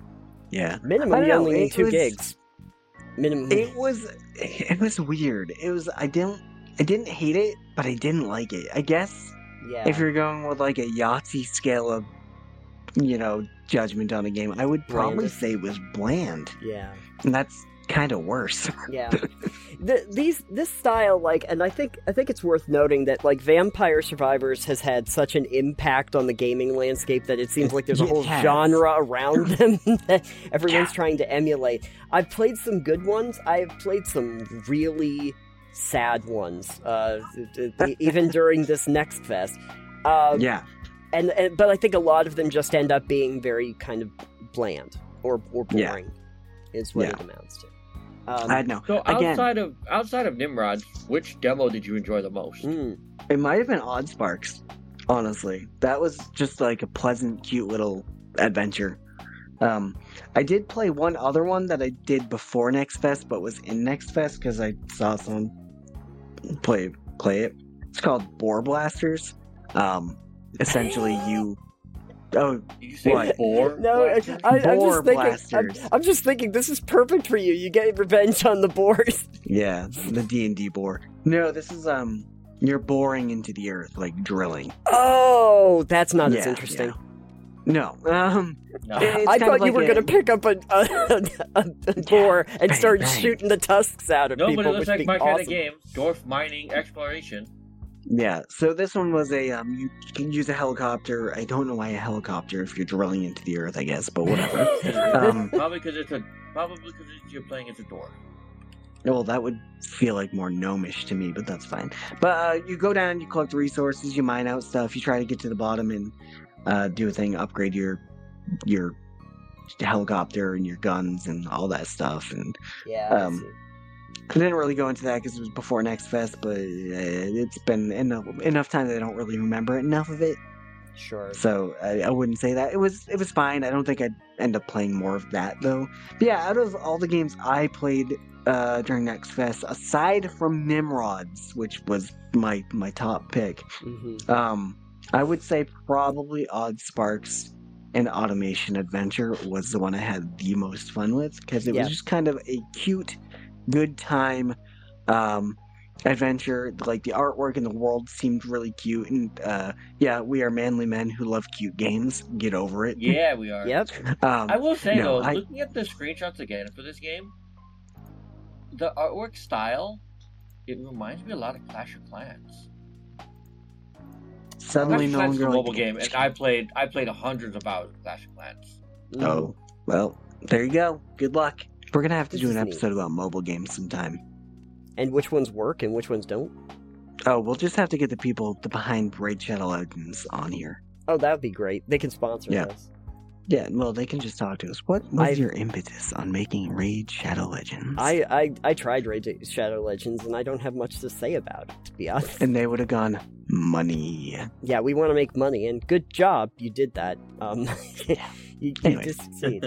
But anyway, okay, cool. So This has been my list of games from Next Fest, I guess. Steam Next Fest. So this is good. So basically, Clayton liked Nimrods, and you like Nimrods. So and I didn't play Nimrods. So I think Well, you Nimrods, also liked Nimrods, so we'll come You're back the to odd that man in out another now. video. You're I'll- gonna join us soon. I'll end up liking Nimrods when I play the demo. I just He's the didn't play it. Nimrod man out. Yeah, It'll be a Saturday special update. Nathan has played I have now Nimrods, played and Nimrods. Wow. There you Nathan go. has not stopped playing Nimrods. Good job. And He's that- nicked it down. That will be my new thing. Next is now. gonna be. Well, he's neglecting his pals right now. Why? Because he's still playing Nimrods. Funny This is just import Nimrods into Battle World. to be confession. Since we played the live Pal World, I have not picked up the game since that point. I have not actually played it at all. Your poor Neopets. I mean, pals. Oh, so, yeah. My Neopets are dead. Or My Neopets are Pets. dead. I'm gonna just tell you that right now. Neopokes. Sorry, Kiri.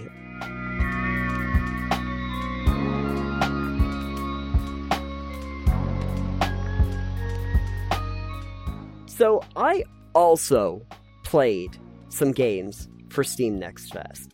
That is insane. It is insane. It's insanity. There were really only 3 that I had any interest in talking about, so what I was going to do is I'm just going to do a little lightning round of the other demos I played and why I don't really have anything to... Just to give you an overview of what they were. So, Lightning yeah. round. so like 5 minutes and I'm going to go through 8 demos real quick. Let's do this. Perfect. Get ready. Set the timer. Okay, so Legend of Calvis was something that Clayton, you suggested that I play. Yep, that was that was a game. Just imagine if you it's like a Souls game, but not. You're just in an open area. You like randomly slash at things, and then they die eventually. It's not very Souls-like, to be honest with you. It's just Was the combat any good? no. No, it was Really? not. It was just me like randomly moving around and trying to swing the sword a bunch, and sometimes it hit and sometimes it didn't, and that was pretty much my experience with Legend of Calvis. So Well, I think that's why they call them demos. that's right. However, I yeah, would like to say, aside from NetFest, wish all games on Steam would now come with demos. Because, too. boy, Yeah. does that save me money. yes, please have a demo just so I can see And- what the gameplay is. And it's easier than piracy. Yes, and I'm sure it's also less of a headache than having to return games after you've bought them. Yep. For Steam. Yep. After Legend of Calvis, though, I did try one other Souls-like, because I did look up some Souls-likes, and I found Morbid the Lords of Ire, which is more of a Souls-like game, but is not as really fleshed out as some of them. It has the look and the feel of something like maybe a Bloodborne with its own little style, but I didn't find any real mechanics in it that were particularly interesting or innovative. It definitely feels like a rudimentary version of that. Speaking of Vampire Survivors, I tried one called Soul Survivors. I feel like I saw that, but I didn't. And I didn't even know if I really wanted to play it after I downloaded it, and then I played it, and I realized why I didn't want to play it. I didn't play it. Was this the one that was Souls-like Vampire Survivors? I wish. It would have been so much more interesting. Was it the one where you could roll around and you had to like swing your sword around and do combat like that? Okay, I think that was a different one then. No, it's the one that had a graphic for the front that looked just like Vampire Survivors, but with a different character there. It's still the red background, same font and everything, but there's a different character in the front. It's Vampire Survivors, but with like 3D modeling on like a 2.5D plane, but also does not play that way.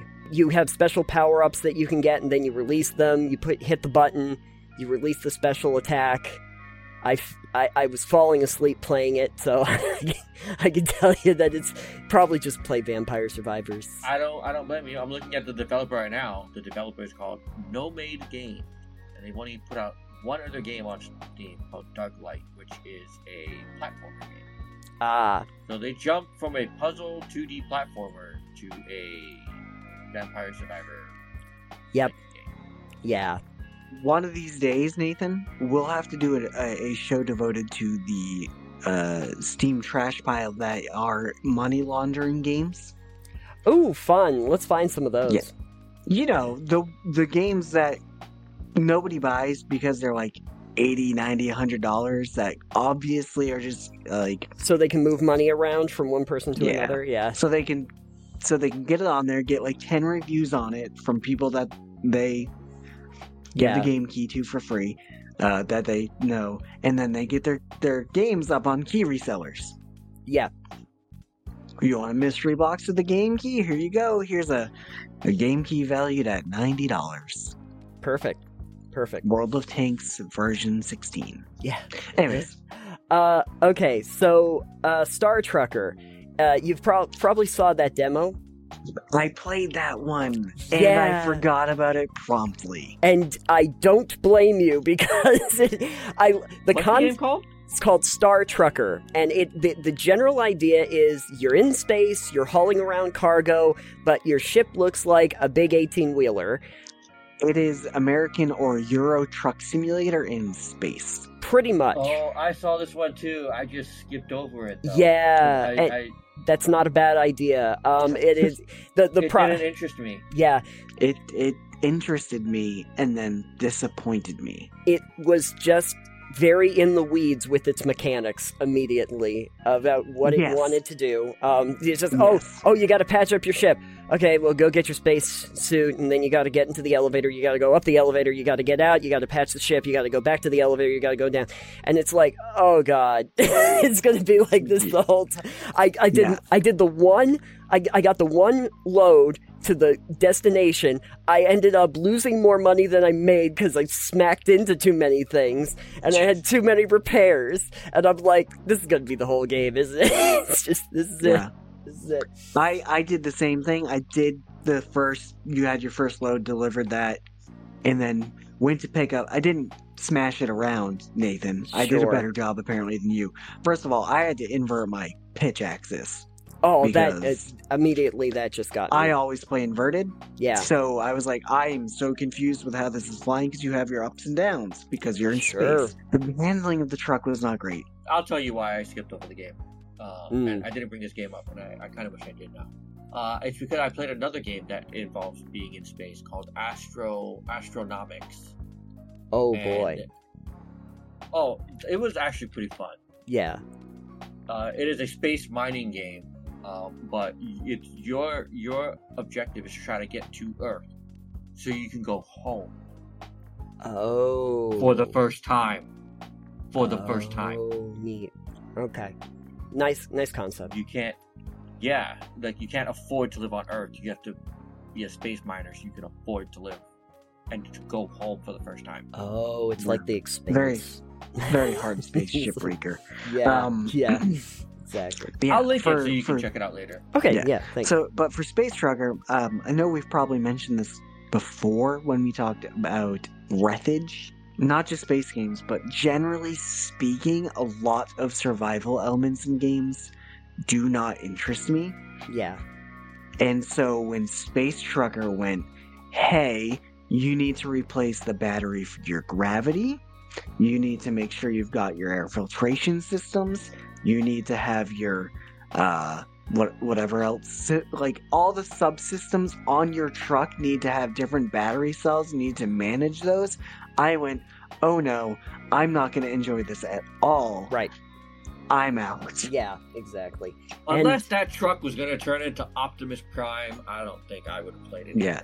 Like, I don't mind when games have, like, say, No Man's Sky, for instance. Yeah. You've got your batteries for your weapons and your tools, you've got your oxygen and your hazard and stuff, but other than that, you don't really have much survival elements you need unless you're, like, underwater, but then you just put things in your suit that help you underwater. Right.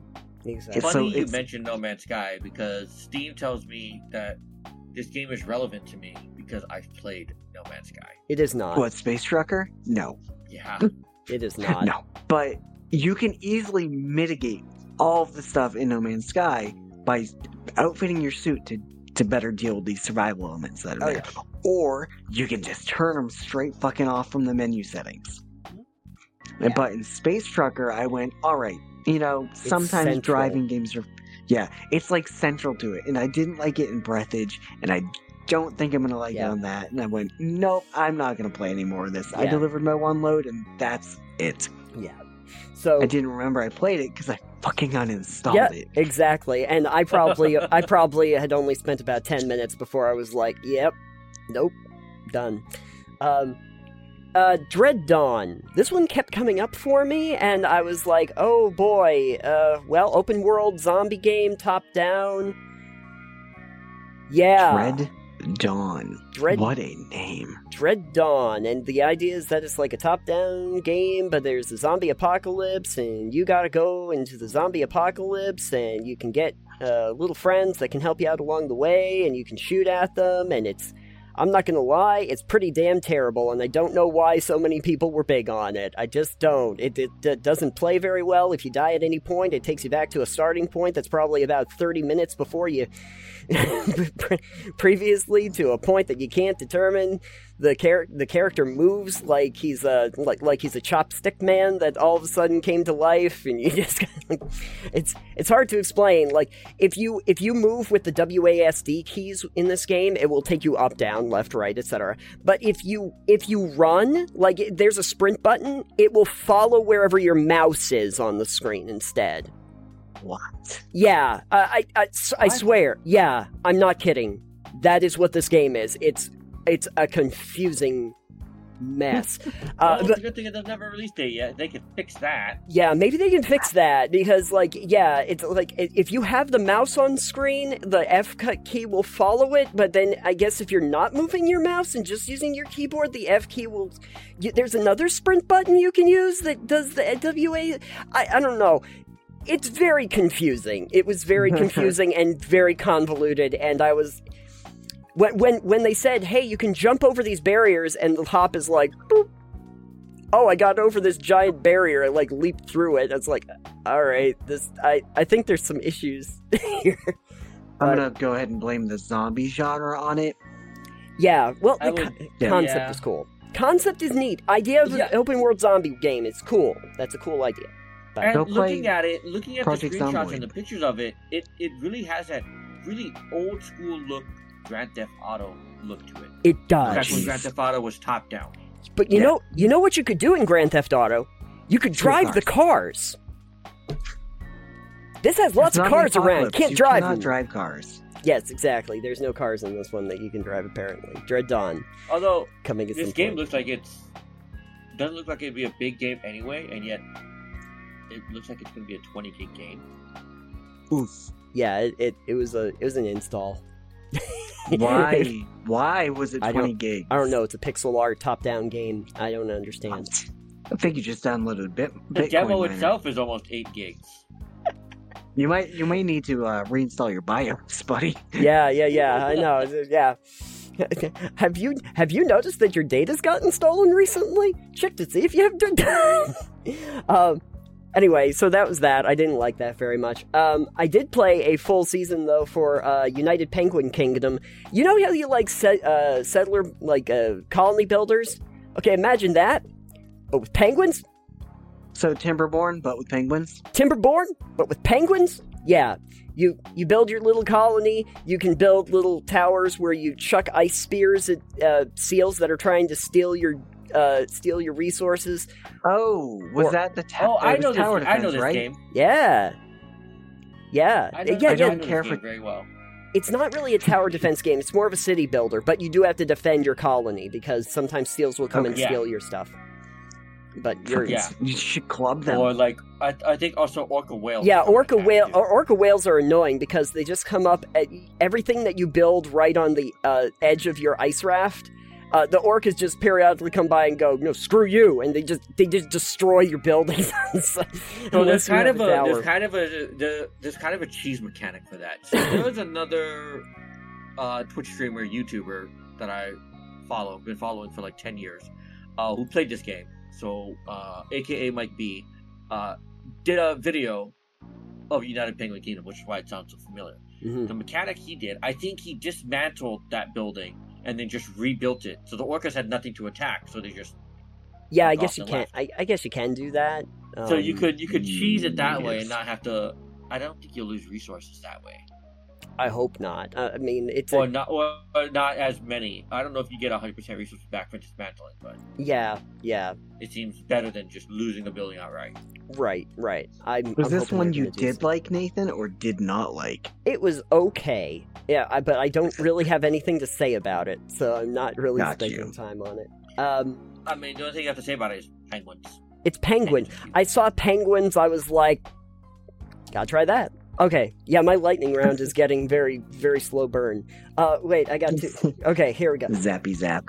Underspace. Basically, imagine if Everspace 2 was done, like, as an indie game, but also had, like, Call of Cthulhu monsters that were out in the space itself, like big tentacle monsters come through the lightning. It's like that, but it's not as good as Everspace 2 in almost any way I can think of, so... I think I saw somebody else play that. Yeah. I cannot remember it now. There was a game I wanted to try, downloaded it for the demo, got into the game, and the mouse settings were fucking wild. Yes. You use the mouse to control your ship, and it was like, shoom, shoom, shoom, shoom, and like, I went to try and go back to the main menu, because there was no settings menu from the pause screen. Yes. And quit game, just exited the game. I went, well, guess I'm not gonna try that again. For the record, Underspace 2 has a wild control scheme. It might have been that. Did you have this weird, like, fucking crazy looking ship and like an AI that's like, you're a brain in a ship now? Was that it? It wasn't that, but it was. Okay. It was Different the thing where like you're moving like in a strafe, and there's a button you can use to turn on and off strafe, so that you're going by your mouse. Like, your ship will move with your mouse cursor, and then you press another button, and the ship will just move back and forth, and your mouse cursor will like, your ship won't move, but your mouse cursor will allow... Yeah. Anyway. I don't know what the game I was talking about was, but yeah, I was like, this mouse is too crazy. I need to just do something so it's not so wild, and then Too many Mises. Nope, we're gone. And I went, cool, I'm gonna install you. That was insane, and I don't feel like trying you. Yeah. But anyway, yeah, that was Underspace. And then one that I was... Underwhelming space. One that I was hoping that I was going to like, and I think it could be good in the future, but I wasn't big on it at the moment, was Critter Crops. Critter Crops is a sort of like a Stardew Valley, but the idea is that you like plant monsters in the ground, and then you can pull them out and have little monsters that you can keep around. There's little bats and ghoulic. It's like instead of garlic, but they're ghouls, and then you can... Did they smell like garlic? Maybe, I don't know. The art style is really cute. It's a great art style. I didn't care for the art style, personally. Yeah. Did you try it at all, or? No, but I saw it and I went, I went, this is a weird art style. I don't think I like this. It's again, I think it's really just made by like one person who did like the artwork and everything. And you know, it looks really fun. I like the hand-drawn art style that they had for it. I think it's the mechanics of the whole thing that really needed to be improved, because mostly what you do is you plant the little things in the ground, and then if you wait long enough, you water them, and let them grow, you can then pretty much just sell them off and hopefully get upgrades. There's just a few little things that hopefully I'm hoping they work on, like for instance, when I go to upgrade a building, it decides that it's going to take all of my gold, or gould, as they call it in the game, instead of just the amount that it was supposed to be. So if you have like 256 gould, and you want a building upgrade, you want to, redo a building for 200, all of a sudden you have 0 gould again. And then at a certain point I was like, oh, it's wiped out all of my finances, and I don't have more seeds to plant, and I don't know how I'm getting more money now. So, yeah, better tutorials would be helpful, and a little bit more objective of what I'm supposed to do, and how I do the weaponry and everything, because there are spells you can do in the game. It could be very good, but it does need a little bit more time. Okay, so that was our rundown, but there's really just 3 that I actually wanted to talk about, so we're going to do those. Not all those other. Forget all those other games. Yeah, forget that I even mentioned any of those. Those are on the back burner. Edit here. Edit here. All right. The first one I want to talk about is a game that's being published by the same people that made Palworld. Oh, you played Nevergrave. I played Nevergrave. Yeah. Nevergrave is kind of a... Okay. It might appear to be a Metroidvania. It is not really that. When people talked about it, I heard them say Hollow Knight. Yeah, so there is one big difference between like the Hollow Knights or anything like that, is that it's the map. The map is not stationary. If you die or go back to town at all, the map is generated again. It is different every time. Cool. Which is going to remind people more of like Dead Cells, because Dead Cells did something similar to that. It would also remind me back of like Diablo 2. It is sort of like Diablo 2. And so you will have those random elements, although there are parts about it that are going to be like pretty stationary. One of the neat mechanics that they have in the game is basically like when you see the graphics, it looks like, oh, you have the little girl and the hat, and that's your character. You're actually playing the hat. Oh. The hat can go, like, it makes it very clear at the beginning. You go around, you're flopping as a hat at the very beginning of the game. You come across the corpse of this girl. You put yourself on and possess the girl, and now can use the girl to get around the environment.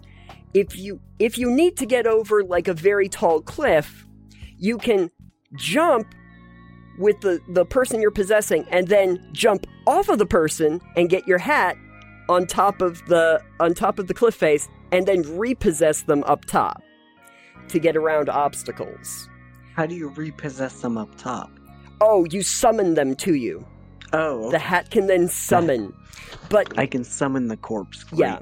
But what you get into is that then there are certain monsters that you can defeat, and you can use their abilities by possessing them, so that you can get to different areas of the map, and then if they die, you can repossess your original corpse. I'm seeing a little bit of Mario Odyssey there. It is. Imagine Mario Odyssey, well, in very much a pocket pair sort of style. Take a billion different ideas and throw them together. You got the Mario Odyssey hat thing. As Pocket Pair has said, we just want to put all the games we really fucking love together into games. Yes, and so you have the... Fair enough. You have the hat possession thing. You have, like, the Dead Cells, like, 2D side-scrolling, like, random generated stuff. And then, also, at your base, like the church that that folks are set up in, you collect resources when you're out in the world, and there is a town, and now you can build buildings and craft recipes and all of that in your town and build that up. So it's also a town builder. It's also like a city builder inside of that, and that allows you to get buildings that you can use for upgrades as well, so that you can do better jobs at collecting stuff and using magic spells and everything like that when you go into the dungeons, and then you can unlock new dungeons as you go along. So yeah, so I think saying like Hollow Knight, like in style, I think Hollow Knight is a good analog. Gameplay wise, very different. Gameplay-wise, I think it's very, very different. There's also this element where you'll get different spells that you can use, and you'll have so many charges of them, and sometimes characters will drop other or higher versions of them, and you can trade out a couple that you can have equipped at any given time. So, yeah, there are a lot of different elements there. I played, oh god, I probably played a couple hours. There was more demo to be had, but I was like, oh, okay, I think I see where we're going with this.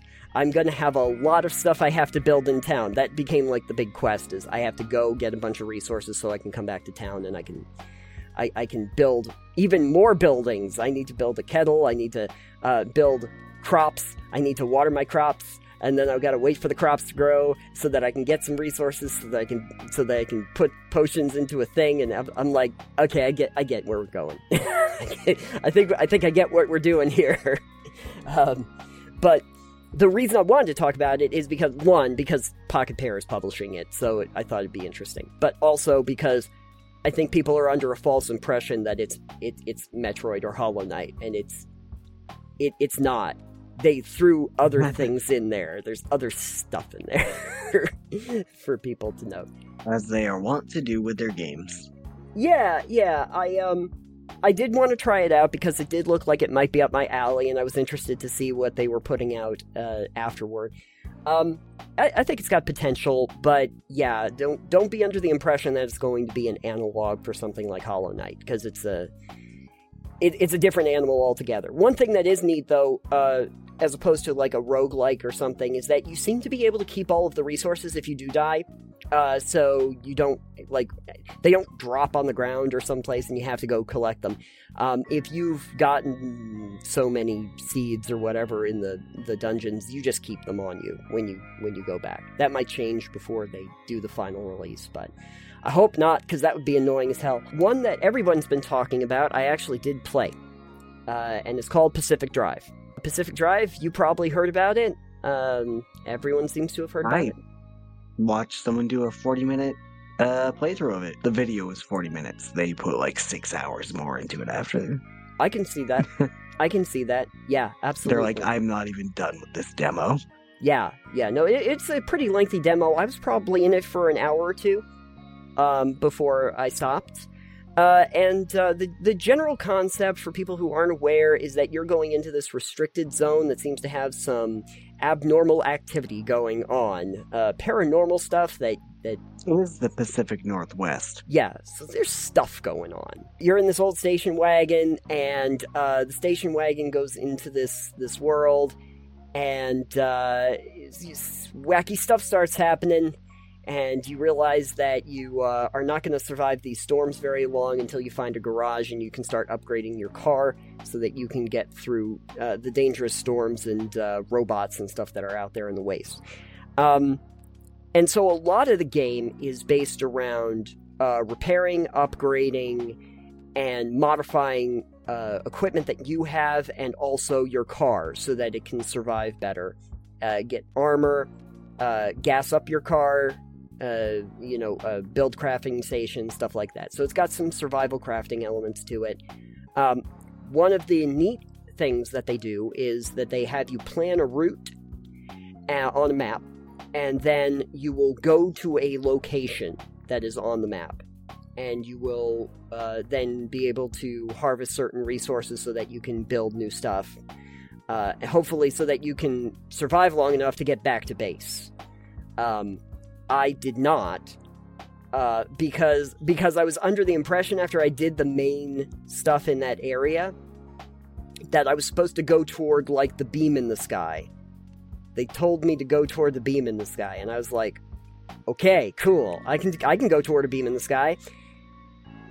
I apparently died in a storm after I got into the middle of the storm. That was the beam, and I don't know if that's just I didn't drive fast enough or my armor completely died out on me or whatever. But the thing that I didn't like as a mechanic is, if that happens to you, you go back before you ever entered the area, and I didn't keep anything at all. Yeah, I guess it's a bit of an extraction, like extraction shooter, like. Yeah. In that sense, is what I heard. Yeah. So if you do the thing and you die, you don't get to keep any of the resources that you gathered. Yeah, I hate that. Because I spent like a half hour and it's like I got all the quests done. I was ready to go. I had my new tools and stuff that I would be able to use. I got back to base after, they got you out like, oh boy, that was close. I guess the storm got you. And it's like, yeah, the storm totally did get me. I have none of my tools that I had gotten along the way. I had none of my new resources, and I'm like, oh, so that was just a waste of my time, wasn't it? That was just a big-ass waste. I don't know that. I don't like that aspect of it either. Like, maybe if you lost the resources you gathered, that's one thing, but, like, if I collected new tools... New tools? And also, my like, car got destroyed. And also the progress, because it's like, I had, like... activated towers and stuff, and I'm like, so I gotta go back and I gotta do all the missions again too, like when I was there. There was a whole thing I had to do in that in order to make that work, and that all kind of gets lost. So I don't know if that's gonna be the way the game is when it releases, because I think it's coming out like now. It's coming out a couple days. Yeah, it's coming out in a couple days, and I'm going to be interested to see how other people feel about that mechanic. Maybe you could do some stuff in the area, and then I could jet out, because I don't want to, like, finish the area and, like, open the anomaly to get back, but they kind of explain to you after you've like, switched the breakers, it's like, you can't go back the way you came. You have to, like, open the rift so that you can get back, and it's like, so I can't go, like, cache my resources and stuff, and apparently not. Apparently you just have to go toward the beam in the sky, guys.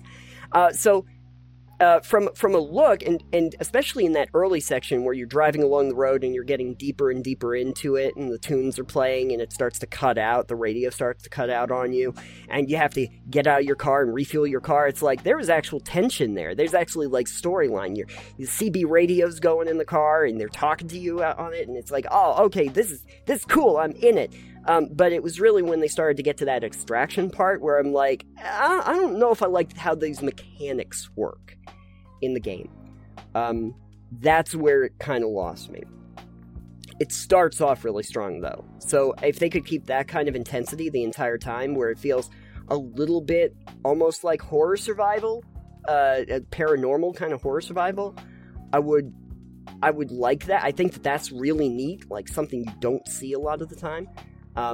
And you can tell that they put a lot of effort into it, but I don't like the general extraction kind of gameplay of how they make that game loop, because it feels like a very negative reinforcement game loop, that the more stuff that I do out in the field, it's just going to be more stuff I have to go back and do if for any point I fail. I'm a weirdo. I didn't like the Enshrouded demo either. So I'm not the biggest fan of extraction stuff either, so, like, it would be hit or miss with me. And I feel like with what you were saying, it would benefit, even if just an option to have, like, either you can pull out early or checkpoints, for instance. Yeah. I would have liked save points or checkpoints or something like that. That would be great. Or something like a remote storage box, because tons of games will do that, and so that, you can save, you can store stuff that you want to, save for your box. You said you had to activate, like, towers? Yeah, so there's like a radio station in the first area that you go to that you have to activate, and then they go, like, you have to find what were they called? There's certain sites you have to activate so many sites, and after you do those, it like activates the rift. And so the idea is that you have to get back to the rift so that you can get out of the area to extract. And I feel like if they were to do something like, oh yeah, when you activate this tower or whatever, maybe you can put a couple items in it, for instance. Even that would be okay. Sure, like, okay, we're activating it so that we open a rift. Maybe the rift can take some stuff with it, or, you know, can bank stuff. Yeah, but what happened, I think, was that the rift that I opened last was out in a field, and I didn't really know what was going to happen after that. But they're like, this will open a path back. Okay, cool. So I do that. And then they're like, it's like it's like a big hurry now. I gotta get back. And I'm in the middle of a freaking field. And so it's like, okay, so the first part, I have to get back onto the road. So I'm like going over rough terrain to get back to the road, and then go down the road and try to pass by all of the little like junker robots that are trying to pull me around to get to the thing. And if I had been like more aware, or maybe I kind of got what they were trying to go for, I would have like tried to activate something really close to where the extraction point was, but I was not clear on these mechanics Gotcha. at the time. Might be like if I went and played the full game when it came out, maybe the knowledge of that would help. But after I got back home and I'm like, oh, I gotta just do all this over again, I was like, I think I'm okay. I'm good now. I get the point. Yeah. But the one I want to talk about actually is one that I don't think anyone has been talking about, called Lonely Space.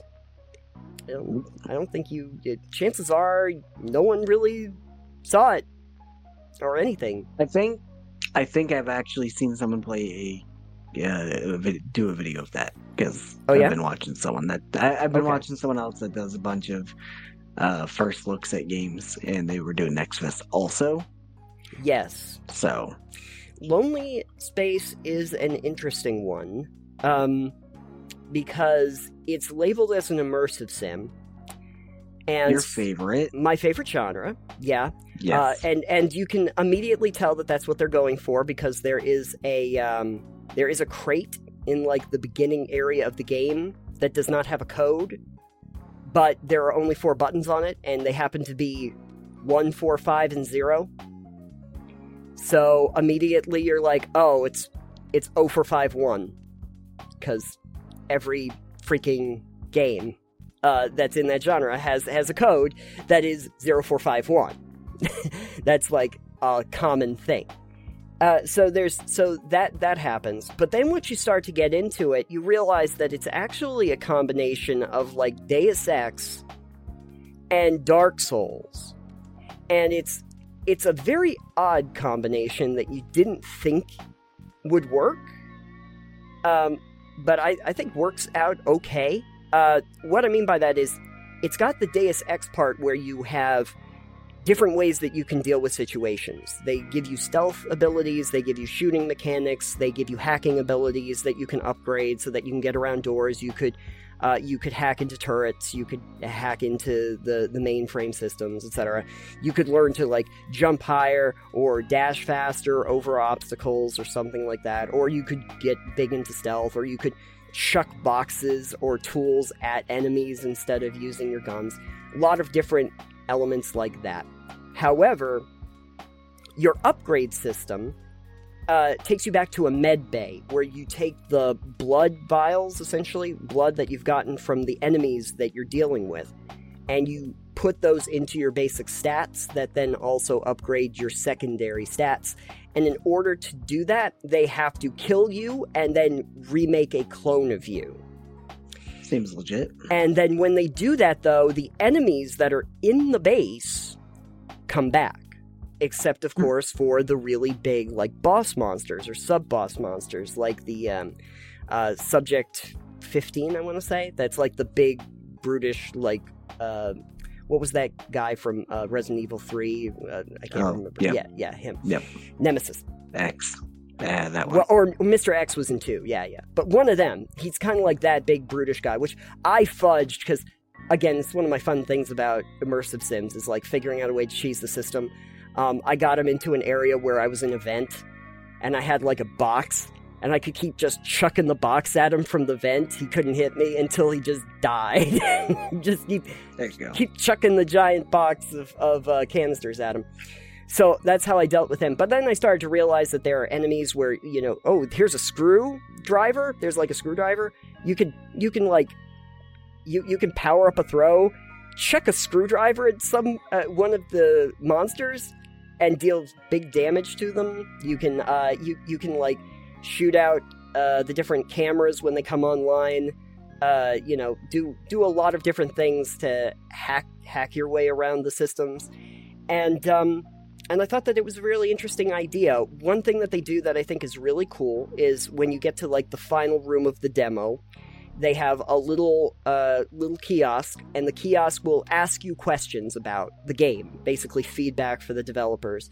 But then they kind of go, thank you for playing the demo, and here's a bunch of guns and ammo and upgrade abilities and stuff like that, and if you use those and you go into the chamber, we have some new enemies that you can battle if you go back through the facility, and this is like thousands and thousands of blood, so you can upgrade like 50 times, your stats, so you can put a bunch of stuff in there. They give you like a Tesla coil gun that you didn't have in the main game. They give you different ammo mods like the incendiary rounds and the shock rounds if you want to toy around. It's like, have fun, and then they send you on your way to play through. That's a really cool way to like end a demo. Yeah, exactly. Congratulations, you got to the end of the demo. Here's a table full of shit to play with. And then it makes you wonder when you get to an end of a game like that. Yeah. What they'll do when you beat the game. It's like, hey, you've beaten the game. Now have all this. And Yeah. I imagine that in the main game you'll get those at certain intervals. Because, definitely. Yeah, and I had made notes to them that it would be good to see some more upgrading of the actual tools or being able to scrap some of your old stuff. Some basic ideas.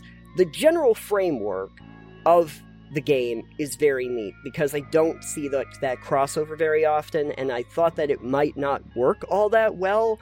But the idea of a layout of a facility where you get to, keep unlocking stuff in different ways actually works out really well with the Souls-like formula of the regenerating enemies and being able to, harvest resources and then use those to upgrade your character. A little bit of polish would help out, but that's pretty much it. And I think I did mention to the developers that more variety in how the different enemies act would be helpful. You just how they attack, their movement sets, stuff like that, and maybe a slight reskin because they do look a little too pristine. The enemies look a little too pristine for a broken down, a broken down space station that they're in. We need those terrifying clowns we talked about that one time. Yeah, exactly. We need terrifying clown monsters in this. That's going to be the first mod. The first mod is just turn all the enemies into Thomas the Tank Engine. Great. Perfect. Love it. So that was Lonely Space, and I think it was the best surprise out of all of them. I was kind of, I looked up Immersive Sims specifically to see what they had. Of course you did. And I didn't see a ton that I was very interested in. And this one just kind of looked like, oh, okay, this looks like they're very much inspired by System Shock. So I need to see, and it's very inspired by System Shock, but that's not a bad thing. That's not a bad thing at all. So Nevergrave, Pacific Drive, and Lonely Space were the ones I thought were particularly interesting, the ones I wanted to actually discuss. And out of those, the one I was most impressed with was probably Lonely Space. So there you go. Side note, Nathan, for Immersive Sims, not Sims, those are different. For Immersive Sims, have you gotten to check out Shadows of Doubt yet? No, I have not, but it is on my to-do list. It should be something you try and we can talk about sometime. Perfect, because I do like that idea. I like the crime. It's drama. really fun. Yeah. I will say right now, if you get it, there are options you can turn on and off in the settings to make it just a little bit more breathable for you. Okay. For instance, you can turn off like some of the weather effects so you don't get cold as much, or like you don't have to. Maybe you don't get cold, or you don't get hot, or maybe whatever. You can turn off some of those things, like survival elements. Sure. Because I didn't see they really enhanced the game for me. So like for me, it was like, oh, turn that off. Yeah, that's great. I love that. Yeah. But yeah, no, it's a game. It's pretty fun. Yeah. Shadow of Doubt is on my list. Disco Elysium is also on my list, and I You need to haven't be in played the Disco mindset. Elysium yet? No, I haven't. Have not played. Fair it. enough. Fair enough. Need to, but I figure it's kind of one of those games that feels very involved. I can't turn my brain off for that one. I can't play it passively. Yeah. I gotta be in it to play that game.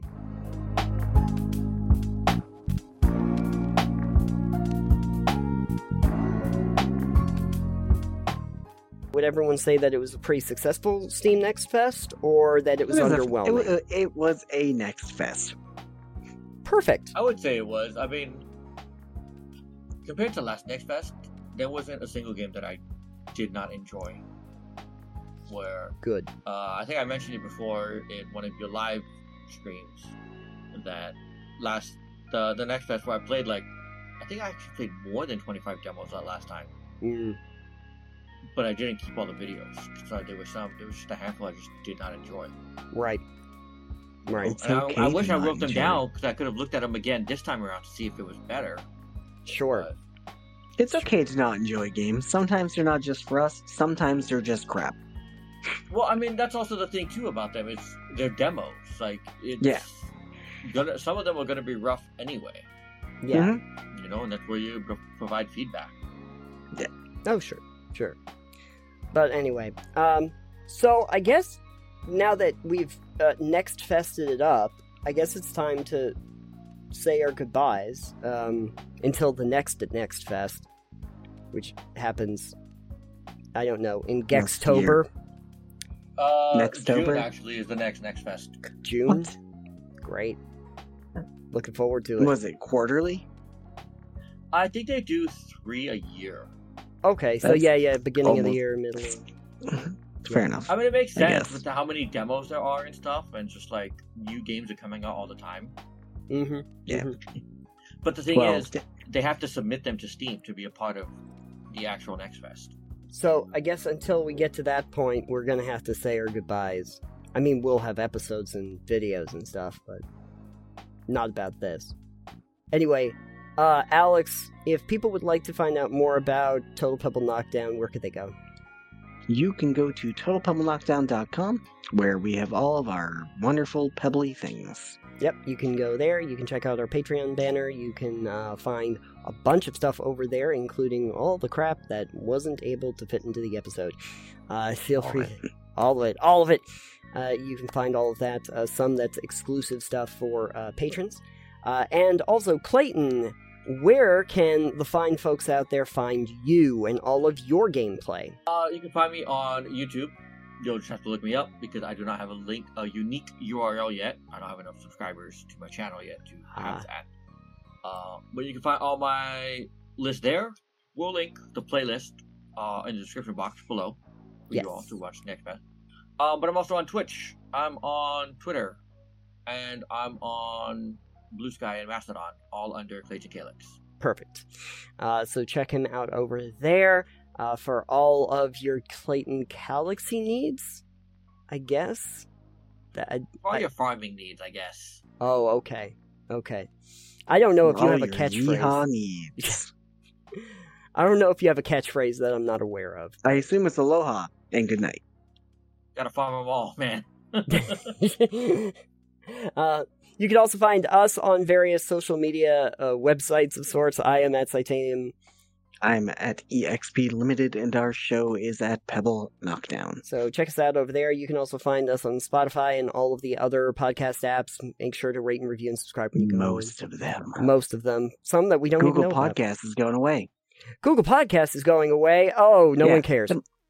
No one used it, and they own YouTube, so why do they need Google There's Podcasts another when they thing could for just the Google use Graveyard. YouTube? Yeah, it goes into the Google graveyard. Yeah, exactly. Pretty much. It's ever expanding. Ever expanding. Yeah, the wide swath of death that has befallen the digital world that is Google.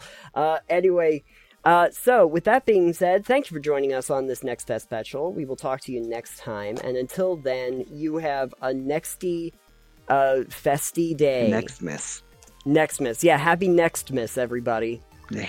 Happy Nextmas.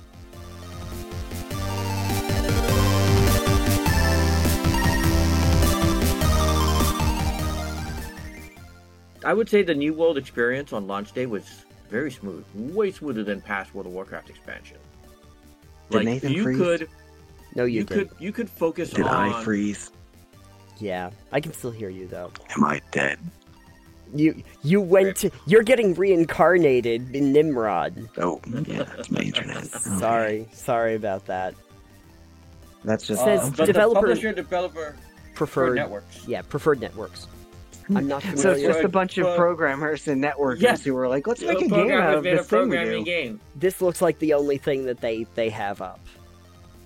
The people who made Satisfactory are the same people who make Goat Simulator. Isn't that wild? Yeah, absolutely. Coffee Stain's ridiculous. Yeah. Frostpunk was really cool I mean- because it had moral dilemmas, it had an end goal, it had exploration, it had all the things that kept me invested in making those tough decisions. Yeah. So I thought it was good. Frostpunk depressed me, so Child labor does that to you. yeah, it was depressing because just when you think that things are gonna go right, there's like a worker strike or somebody bombs a building or something, and you're like, ah, damn it, I never this had was that going happen.